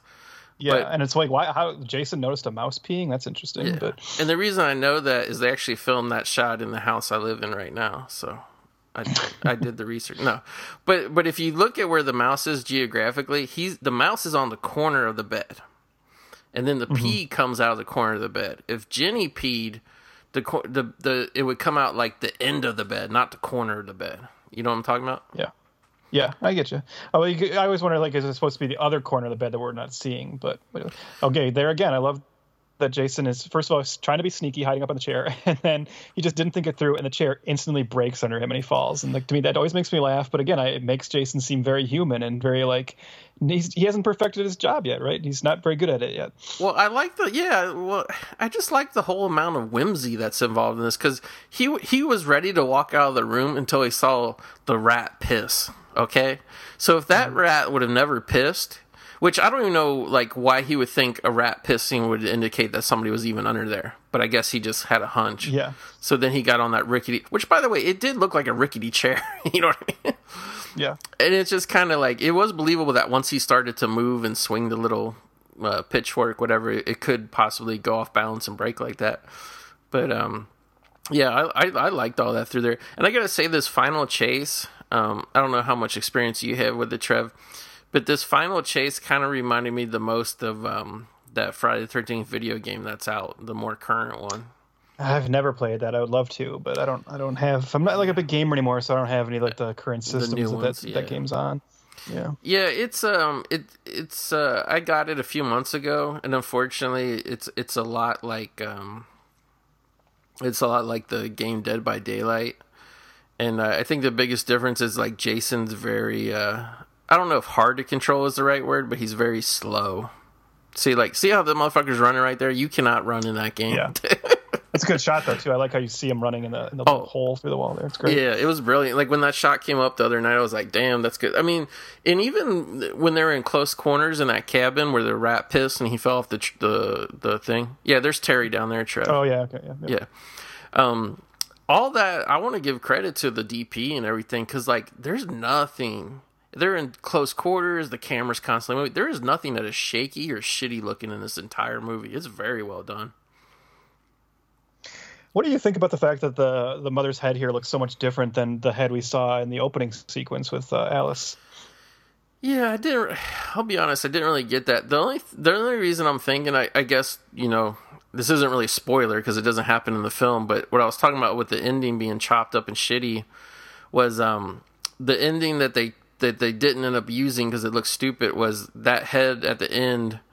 They had a lady like there's no, I don't think there's any lady in there now, but the lady was supposed to open her eyes. So I think it was just they filmed those two bits separate. They made one head and then they realized in order to do that ending, which they ended up not using, they had to make the head look like this for continuity. You know what I mean? Yeah. Now here's what interesting. So first of all, big ups to Alice for instantly coming up with this plan and thinking this would work. That's pretty clever of her. But Ginny, it's not. But also Alice. Oh, sorry. Yeah, sorry, Ginny. Yeah. I feel like I see a lot of people still often say that Betsy Palmer is only in the first film, and it's very forgotten that, no, she did come back and film these new scenes for part 2, where she's like the vision that he's seeing. Yeah. I mean, it's not much, but, she, for someone who was so bitter about the franchise for a long time afterwards until she started, making con appearances and realizing that there was money to be made. Yeah, she did do 2 of them. By the way, Trev, I loved how I instantly corrected you when I can't remember anybody's name the entire time. No, I'm glad you did. As a Friday the 13th fan, I'm glad you corrected me. I'm almost embarrassed that I made that mistake. Well, also too is like it's like I find it hard to call her Jenny because Amy Steele sounds more like a final girl name more than Jenny does. Yeah. I always wanted to call her by her real name. Now I gotta say, I wish I could have been in one of these films, man, because you just like you for the rest of your life you can go to, well, conventions don't exist anymore, but before COVID, man, you could just always spend the rest of your life, even if you were like victim number 2. There's people out there who want you to sign a poster. I was about to say that because if you look, especially more on some of the later entries, well, really in the first ones too, like there are people that are in a Friday the 13th movie and were never in anything ever again. Yeah. Now I gotta say, like, watching this again, I'm a little bummed that something more didn't happen there because what happens is she goes through that whole elaborate ruse to put on Jason's mom's sweater and kind of talk the way she thinks, and Jason hallucinates and, he sees his mom even though it's her. And, can you imagine being like Terry, the actress, just laying there for that shot, like weeks later after you're done filming? But sorry, like it kind of sucks that like she didn't get to nail him then. Like it all just got botched. You know what I mean? Yeah. And that's another sequence I feel is like it's done better later. Like it's done better in like both part 4 and then eventually in the remake.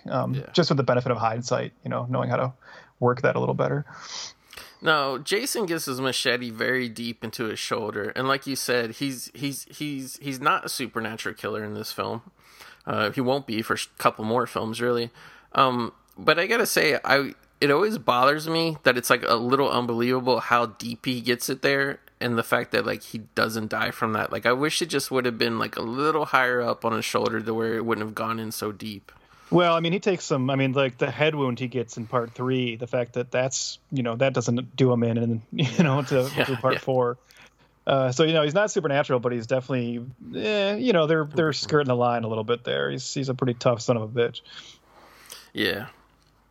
Now, I don't know how much we want to go into this. So we know how Jason looks in part 1, and we don't know right now, but in a couple minutes here, we'll see what he looks like in part 2. What do you think about, we know the head shape, which changes throughout the films, but we know there's something up with one of Jason's eyes. Like basically it's intimated through this film with only one hole being cut into the sack that only one of his eyes works. Like, how do you feel about that touch? Because I'll be honest, I find it like a little unnecessary and just kind of goofy. I mean, I like it only that I always like the visual of, especially later when he's got the hockey mask and there are two eye holes, but you only ever see the one eye, and the other eye is just always pure black or in shadow. That's why I like it. I think it's fairly inconsistent. I want to say maybe even between films that they might even change which eye is the good one.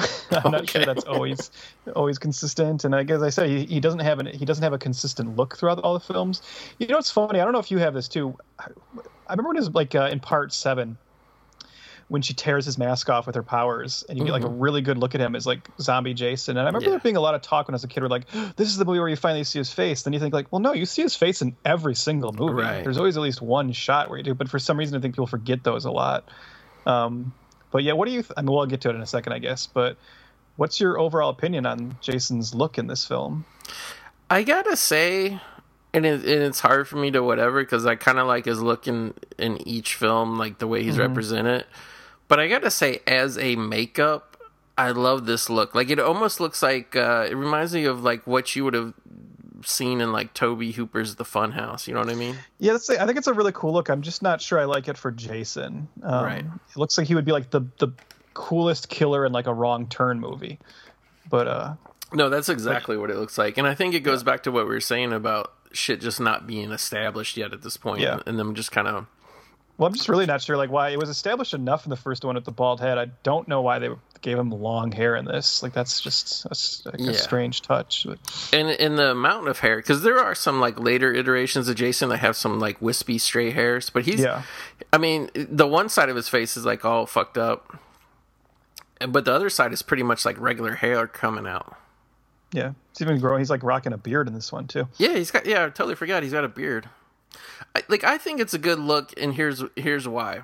They totally sell, the reality of part 2, and to justify him being alive, they totally sell him as being a mountain man. So, I mean, to me, it works in the continuity of this one, Yeah. But yeah, man, that as Pauly Shore would say, that melon is fully tweaked. I love the stories of how they did this stunt, where they basically just like swung him in on a rope through that window. And I gotta say too, because he said the original time, like the first time, they didn't really score like the wood, so he just bounced off. And then later he claims to have had a head injury, and I'm wondering if that was it, like just flying into a wood wall like that. But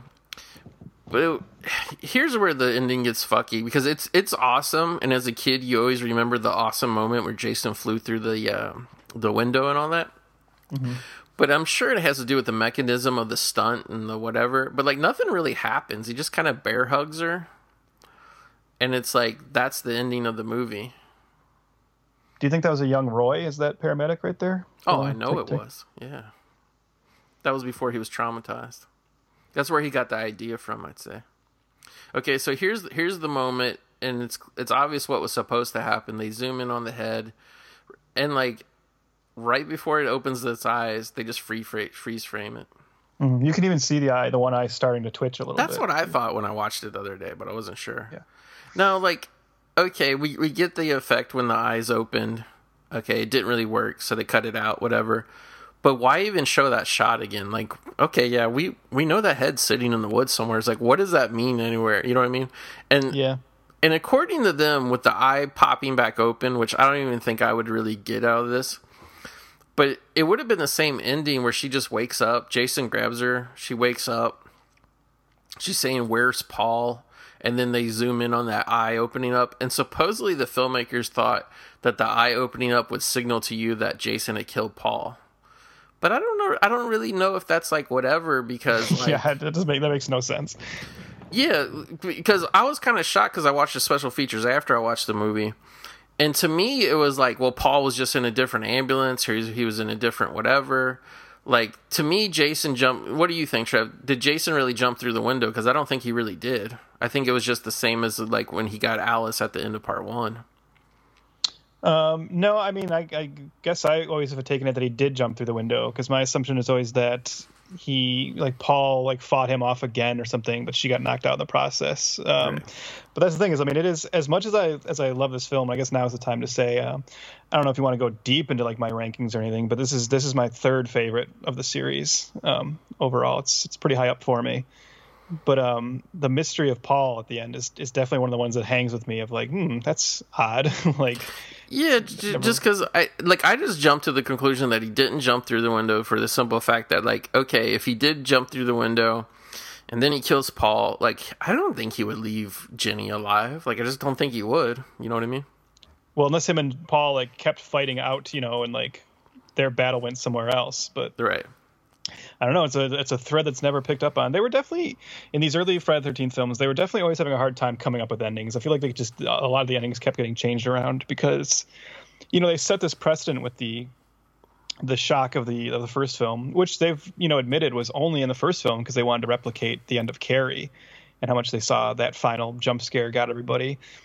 But then they kept trying to think of like how to do that. So as you said, we had the eye opening in this one. Then I'm sure like the discarded surprise twist ending of the third one, which I'm really glad they dropped with redoing the Jason jumping from the water, but doing it with Mrs. Voorhees in part 3.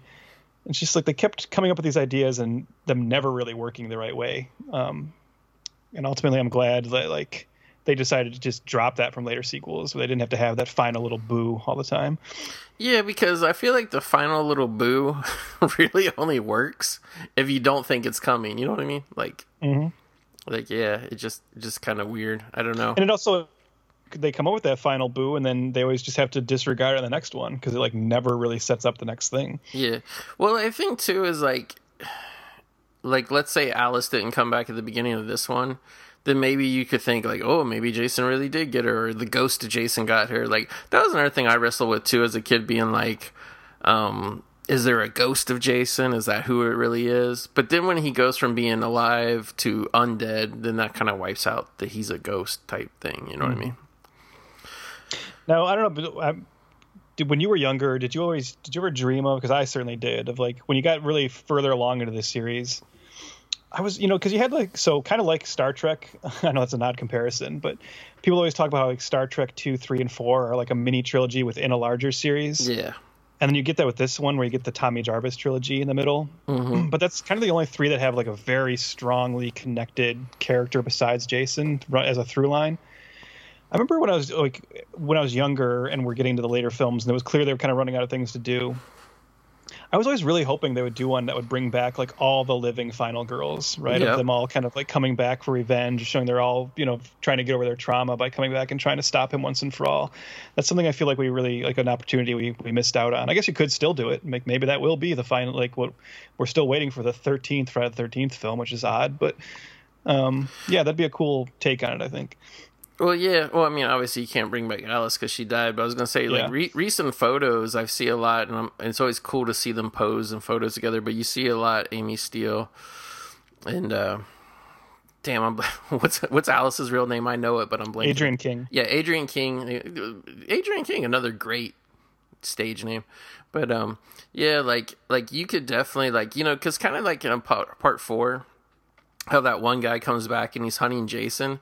I feel like that would have played better if it was Amy Steele, who came back to be like, to get revenge of like all my friends got killed, whatever. Because I would think that the survivors, like you said, like once they get word that there's still murders coming, going on at Crystal Lake or whatever, like they're gonna know it's Jason. You know what I mean? Yeah. I'll take you one further. I think I think you're right. It could have been Amy Steele, but it also could have been Paul. You could have had it be finally answered that question and had Paul come back and say, "Yeah, I remember when this happened to me before, and in fact, the girl I like was like driven insane by it." Yeah, I'm not going to lie, because I mean, like we said, we pondered all our theories and what we kind of thought over the years of the inconsistencies of Friday the 13th. But like, I'm not going to lie, like. Really more this particular viewing other than other viewings I've had of this. Yeah, like, and I just kind of rewatched all these early ones like maybe a year and a half ago. So it's not like it's been like 10 years since I've seen them or whatever. But this particular viewing, that Paul shit bugged me. I'm not going to lie. Mm-hmm. I found it just kind of like, it's one thing if you, like, I get you had to cheat and retcon the mythology in order to just create a part 2. Okay, fine, whatever. That is what it is. But just when the actual within the film storytelling gets that sloppy, I'm kind of like, well, wait a minute. You know what I mean?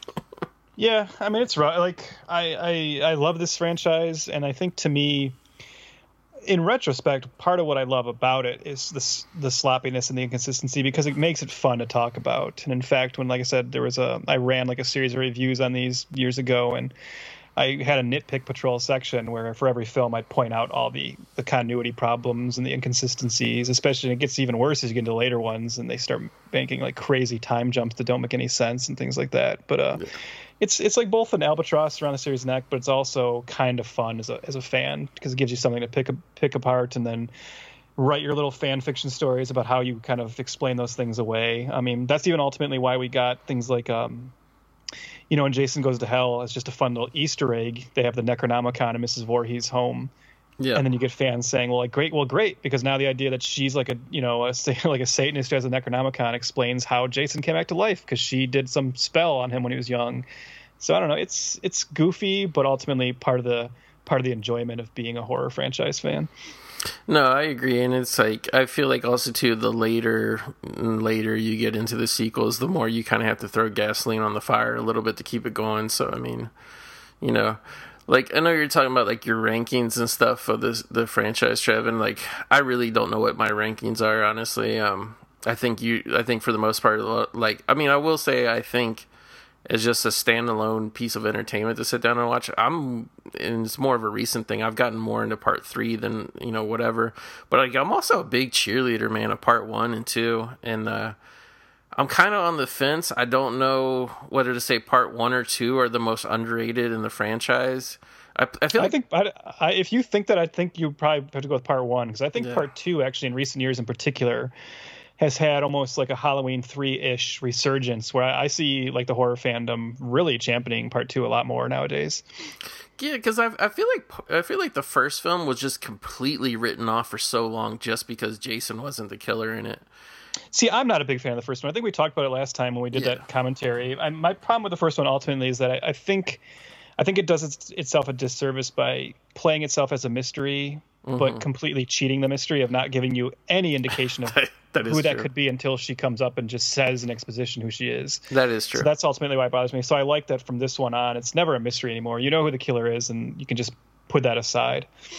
Yeah, I guess I'm giving more, like, I understand what you mean about the way it's explained. I think I'm just giving more credit to part 1 in terms of just the actual story, like coming up with the concept of like, okay, like that's a neat little, because like the giallos, a lot of them that I've seen, they are kind of like that, just in terms of when it all gets revealed, because like you really don't know why people are getting killed usually with those, and for like the first 3/4, and like when it does get revealed, it does get like kind of out of left field type feeling. Yeah, I mean that's often true. I will say one thing giallos do a little better is at least some of the better ones is when the reveal comes, it's usually so ridiculous that's what makes it entertaining or funny. The eventual motive is like, what? Like, it's just like it makes no sense. And that's like part 1 is ultimately just kind of a pedestrian revenge story, and so that's why I wonder why it's set up the way it is. But yeah, part 2 also, I vote, like I'm glad to hear, like you say, like people are starting to come around to it more, because like I used to hear people for years make fun of Tater Sack Jason, and I'm just kind of like, it's like okay, you have whatever it is, I don't even know what it is now. You have 9 other whatevers to watch them in the fucking hockey mask. Yeah, I think that's ultimately. I think you're right. I think that's ultimately. I think it's kind of like a very much how people didn't want to give Halloween 3 a chance for so long just because it wasn't a Michael Myers movie. And with this one, it's not that. It's that people are like, well, that's not the Jason look I like. But like I said, who cares? I mean, it's more fun to see that evolve as you go along. Which, I mean, to be fair, the Halloween franchise did it too. But like also too, it's like there is no emotional or story connection why he ever wore a hockey mask. It was out of pure convenience, right? So like.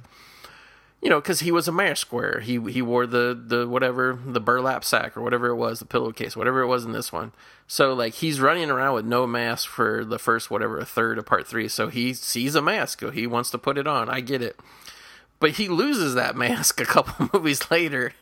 And then it becomes this game of, like, he consistently has to find new hockey masks to put on. And like old fashioned goalie masks that don't even exist anymore. So it becomes now he has to get on eBay and he has to like bid for them. I'm sure it's like a real hassle. I was gonna say I just watched a hockey movie last night, Trev, which to put more of the time machine spin on it will become a future episode. But I watched this movie Youngblood. Okay. Oh yeah. And this movie is so old that it features Keanu Reeves in his first movie years before Bill and Ted. So this movie was I don't know the exact year. It was either 85, 86, something like that. And even by that point, they were not wearing Jason hockey mask at all. No, you have to go way far back for that. Like, that's like the late 60s, early 70s shit. It would be really funny if Jason tried to wear a modern goalie mask because it's just you could see his face like through the netting. Yeah, you could. I mean, yeah, it's just like I almost like the idea, and they kind of do set that up when he takes Manhattan, that the guy's wearing like a Jason style hockey mask just to scare his girlfriend. So then Jason takes it. But I almost like the idea that maybe like there could have been like a weird shrine at Camp Blood that kids come and like leave shit, and they're always and like they leave hockey masks hanging on the telephone poles as pranks and kind of thing. You know what I mean? I always love that stuff. That's why I love like some of the later Halloween sequels when they get into that idea of how like this is a town that's been through this. So, obviously those same dipshit kids that you knew in high school that would wear Charles Manson shirts just to be like an edgy outsider. Those kids in a town like this are gonna all wear Jason masks and keep that paraphernalia around. I mean, I'm sure there's a million more things we can talk about the franchise, but I guess we'll just save those for when more Friday the 13th come up on the calendar, and we'll cover more Friday films. We intend to keep going along with this. I'll gladly do all 12 of them because I do love it, and I have things to say about each of them. Yeah, and I gotta say that's one because we did the first one years ago, just because there was a Friday the 13th coming up on the calendar. I was like, hey, Trev, you want to do this? And I do want to thank our, very supportive listeners. I actually had a couple different requests that we get back on this franchise. So I agree, listeners. It was time, and thank you for putting the idea back in my head. But so I think now we've officially done the first two Nightmare on Elm Street. Now we did the first two Friday the 13th. So it's time we pick it up here on the show, and we keep talking about these and. But quarantine watches, Trev, I want to tell you, and I'm just curious if you've seen this. Are you familiar with that movie, The Vanishing, with Jeff Bridges? Oh yeah, I've seen both versions. Okay, the original version is better, but the remake is pretty good just because Jeff Bridges' performance is so great. Yeah, like I saw the Jeff Bridges version. When it came out a million years ago, and then I saw it was on Blu-ray and it was kind of cheap. I was like, I'll pick that up just because it's Jeff Bridges. I want to see him in that role again. I still haven't watched it again, but it did prompt me. I didn't even know the original was out from a Criterion Blue, so I gave it a rental on Netflix and I watched it. And I'm glad you've seen it because, at first I was kind of like, it was weird because it is slightly different than the remake, and we should say it was it gets categorized as a French film, but it's really not. It's like, isn't it from the Netherlands? It just happens to take place mostly in France. And then the same director, it was like one of those deals. And I don't know, how do you feel about that, Trev, when the same director does like the American language remake? It's kind of like a subgenre I'm kind of oddly fascinated with, to be honest with you. Yeah, it is an odd thing. I mean, it's different ones turn out, different in terms of quality. I know in the 90s, there was that film Night Watch with, where the American one had Ewan McGregor, and that was the same thing, the same director. That was one of those cases where the Weinsteins bought the foreign one and basically buried it and told him, no, you got to remake it. And in that one, like the original is so much better than the remake. And then you get to things as weird as Funny Games, where he just remade the film exactly the same, which is just so bizarre. But I don't know. I think it's weird that they want to do it. That they. That's what I think is fascinating about it, especially with a case of like Funny Games. I've read Haneke's explanation of what he was trying to do with the remake. I still don't really get it or agree with it. Yeah. But yeah, if you feel like you didn't get it right the first time, I guess the ability to come back and rework it, I guess, might be somewhat interesting. Yeah, I was a fan of that Night Watch movie with Ewan McGregor, like really, and I can't remember if I tracked it down on VHS or I was able to catch it on like on IFC or something. But I saw the original too, and Yeah, like it is kind of like a thing where like I agree with you, like the original is better. Funny Games is one where I was actually a fan of the original before the remake happened, so I'm gonna side with the original with that. And I still need to rewatch the American version of The Vanishing, but I gotta say, like the Vanishing of that whole experiment of the guy remaking his own movie, to me that was the one where it kind of worked the best, because like I love the cast of the American remake, so it doesn't really feel like just completely needless in terms of like, you know, like it, like for entertainment value, I think you could watch both, but like I like the differences, at least from what I remember. Like I just literally just the other night watched the original version, and I'm like, like it's actually kind of interesting, because usually the translation from the foreign version and the American version, literally the only difference is like, hey, let's just do it in this language. Whereas I feel like if you watch the original Vanishing and you watch the, you know, it was like came out 5 years later, the American remake of the Vanishing, I feel like there's slight tweaks to the genre part of it, where it's like they, like either he knew or the studio or whoever knew, like, hey, some of these kind of character twists and turns, particularly of the killer guy, like I don't think this is like, you know, going to work as well for the American audience. So like just the viewpoint, the original is a fascinating film, how it flashes back and you see the guy preparing to become a killer, you know what I mean? I mean, I agree with that. I will say ultimately though, and I mean, you're going to know exactly what I'm talking about, but you know, the one thing with the American remake is you can watch the original and then before even seeing the American one and show it to someone and go, hey, what do you think they changed about the American one? Right. And they're instantly going to know, you know, and that's like that's the bummer of it, is just American movies don't have the guts often to go through with the concept all the way like the foreign ones do. And that's definitely an example of that. I agree with you completely, but it's like at the same time, I also I kind of figured it out, because I kind of, you know, hit the display, because I was kind of like, it seems like a lot of stuff still, because, you know, I'm going off my memory of the American remake, so I'm like, a lot of stuff still needs to happen, but this movie's almost over with, right? And I'm like, oh yeah, there's 8 minutes left, like there ain't no fucking way. You know what I mean? Like like what I thought was going to happen is going to happen. So like, I don't know, like yeah, like I like them both. I need to rewatch the American one anyway. I like, my opinion of that one might, you know, dip rewatching it again. All these years. Maybe, but Jeff Bridges is still great in it. And I think like the thing I liked about that movie is it's very much a case of, I think like 9 out of 10 directors would approach that casting and say, well, obviously Kiefer Sutherland should play the crazy guy, and Jeff Bridges should be the guy looking for his girlfriend. And I love that they swapped that. And I agree. And I love that we get such an unhinged Jeff Bridges in that. And not to like be mean or anything, but like as old as that movie is, I think that might have been the last time Kiefer Sutherland was good in something. Ooh, that is mean. Come on, you didn't like he was Jack Bauer is great. Come on. That's exactly what I'm talking about. But anyway, I just thought that was like, I'm glad you were hip to that too, because like, yeah, like I don't know, like I really enjoyed the original version of The Vanishing, and I'm looking forward to redoing it. Was there anything just in general, or especially anything older, that you rewatched recently, Trev, or watched for the first time, I should say? Yeah, you know, I've been diving into my you know, I'll throw a couple of recommendations that would fit into the kind of fan base this show has. I've been diving into my Halloween season viewing already. You know, I think this year I've noticed a lot of people starting it in September because we're all just like sitting around with nothing to do. Yep. So everyone's kind of finally on my wavelength of treating Halloween as a 2-month holiday. But 2 cool discoveries for me. 80s, you know, low budget horror films, which I'd never seen. Goat, maybe you're familiar with one or both of these.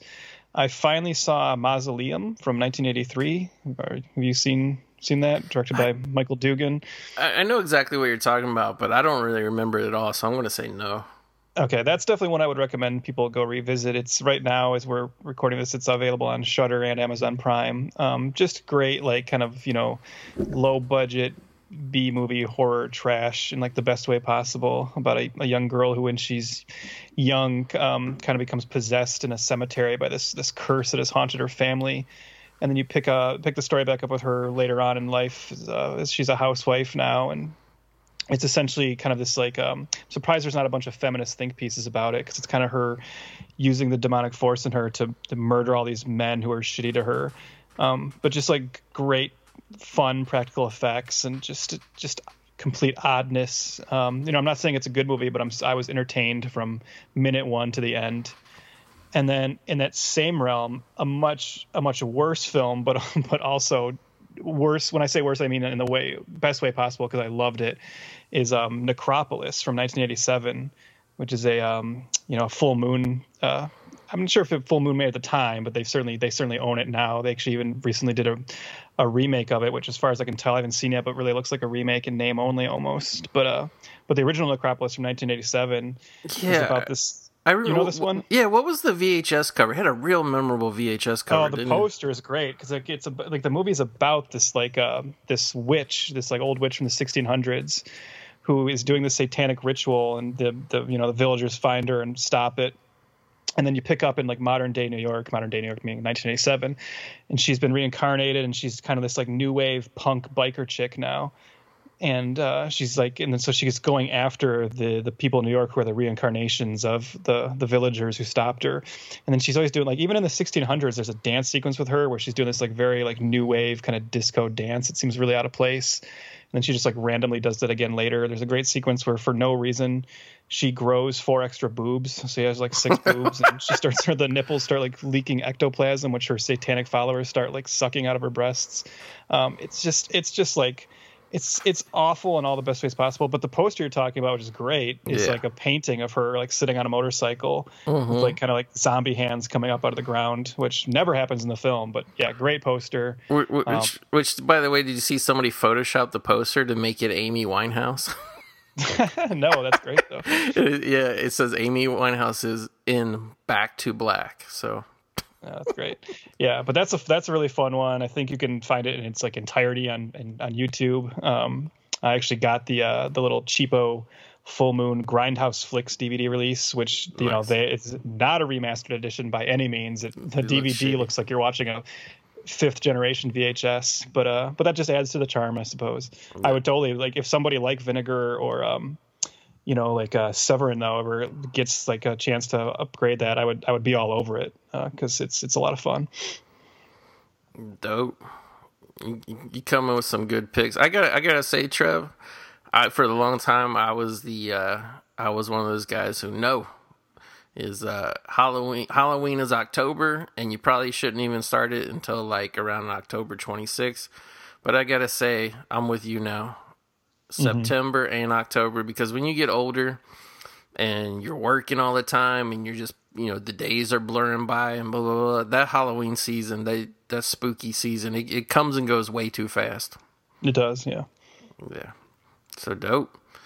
And if you wanted something really spooky, and I mean to the point that like it's going to frighten you and make you hide under the bed, I suggest people go listen to the Ghostbusters episode of Failure to Franchise Trip. Yeah, I definitely had a very scary experience having to watch that movie twice in my lifetime. Ghostbusters 2016, but thanks for the plug. Yeah, so people can go check out my other movie podcast, Failure to Franchise, where me and my buddy Chris take a look at various films that were meant to start franchises and didn't quite take off. And Ghostbusters 2016 we've covered. Looked at John Carter, Waterworld, Super Mario Brothers, and for October we're diving into the Platinum Dunes, Friday the 13th, and Nightmare on Elm Street, because Platinum Dunes was great at remaking horror films and not so great at making the follow-ups. I think they only did one. I think Texas Chainsaw Massacre is the only one they actually went forward with a second installment. Yep. And the great thing is, by the time our friends are actually hearing this, all those episodes will be available. So go get them now. Trev, I got to come clean about something, a misnomer. I don't know if this is my fault or what, but all these years, I was under the impression that you were more of a defender of that 2016 Ghostbusters than you really were. So, no. You can go back and read my original review when I saw it. I did not like it. The thing is, I was rooting for it. I was very much going into it hoping it would be good, in particular because I don't like the gender discussion that enveloped it when it came out, and it was the same thing with all these idiots who were just attacking it because it was for women. That I felt was like the completely wrong reason to be upset about it. And I remember being really bummed watching it in the theater and being like, oh no, they just gave these guys like a victory, because it's just not a good film. Like, and that was the ultimate bummer of it all. Yeah, to me, I mean, I don't even know what you consider it. I don't think they know what to consider it either, whether it's a remake, reboot, sequel, whatever the fuck it is. It doesn't know what it is, yeah. But it's so funny because I remember almost innocently back to a time when I was walking out of the theater and they had these large like vinyl, they weren't even posters, they were more like vinyl banners of like they were kind of cool looking, to be honest with you. It was like the close up of the ladies' faces, and they were kind of tinted. Each one was tinted a different color, and it just said who you gonna call on it. And I remember walking by that, looking at it, and being like, "Yeah, they casted that pretty well. That'll probably turn out okay." Mm-hmm. Little did I know. Yeah, and yeah, I think that I know there was chemistry issues where some of the actresses didn't like working with each other, but I'm going to blame that personally about 95% on the director not knowing what the fuck he was doing. He let his cast get away from him on that one. Yeah. So yeah. So if I got a vote in the whatever they are, the podcast awards, the Rondo awards, the Webby awards, I don't even know what they are, I'm voting Failure to Franchise best new podcast of 2020. Well, thank you. I appreciate it. I love it. I'll say like, you know, that means a lot. And also, that podcast probably wouldn't even exist if not for you having this podcast, because, you know, like in more recent years, I've only been doing my X-Men podcast, also Days of Future podcast. Mm-hmm. And this is the show that's really been, you know, scratching my itch to talk about movies in the podcast realm. And it's always been really fun. And that's what, you know, doing some of these episodes with you in recent months is what got me really wanted to do more in this realm and kind of get that going. So I'm going to keep, you know, it's weird to plug this show as I'm on it, but right. But this show remains really fun, and I love coming back every time. And you and I have already got a few more things planned and up our sleeves, and I'm really looking forward to those as well. So yeah. So thank you for having me back. Not just talk about this, but even for, it seems like every time I pitch you what I think is like a weird idea for an episode, you're all about it. So that's fun too. Yeah, because I gotta say, you know, that's okay. We can promote our own show while we're on it. It's kind of like you ever like buy a Blu-ray, Trev, like especially the early ones, and you put it in, and there's a whole promo telling you how great Blu-ray in general is. No, you know what it reminds me of is I don't know if you used to watch ECW pay-per-views. I did, but ECW pay-per-views always used to have commercials for that pay-per-view, like in between the matches. And you're like, what are you doing? I already ordered this. Like, exactly. If I'm seeing it, I already paid. Yeah. No, but yeah, I wanted to thank you not only for, you know, not just, you know, you were always coming back. There was never a period of time. I think you showed up, I think maybe roughly the 6th or 7th episode of this show and did the Burb. So, I mean, there was never in question that, you know, you would continue to make appearances here, but not only come back, but also be proactive in suggesting topics. Like a lot of the awesome topics we've done, you know, the non-commentary episodes where we've done these topics, and, you know, like they're pretty much all from you, and I appreciated them. And you know, it's fun to do something a little bit different every now and then. Mm-hmm. So yeah, I'm all about it, man.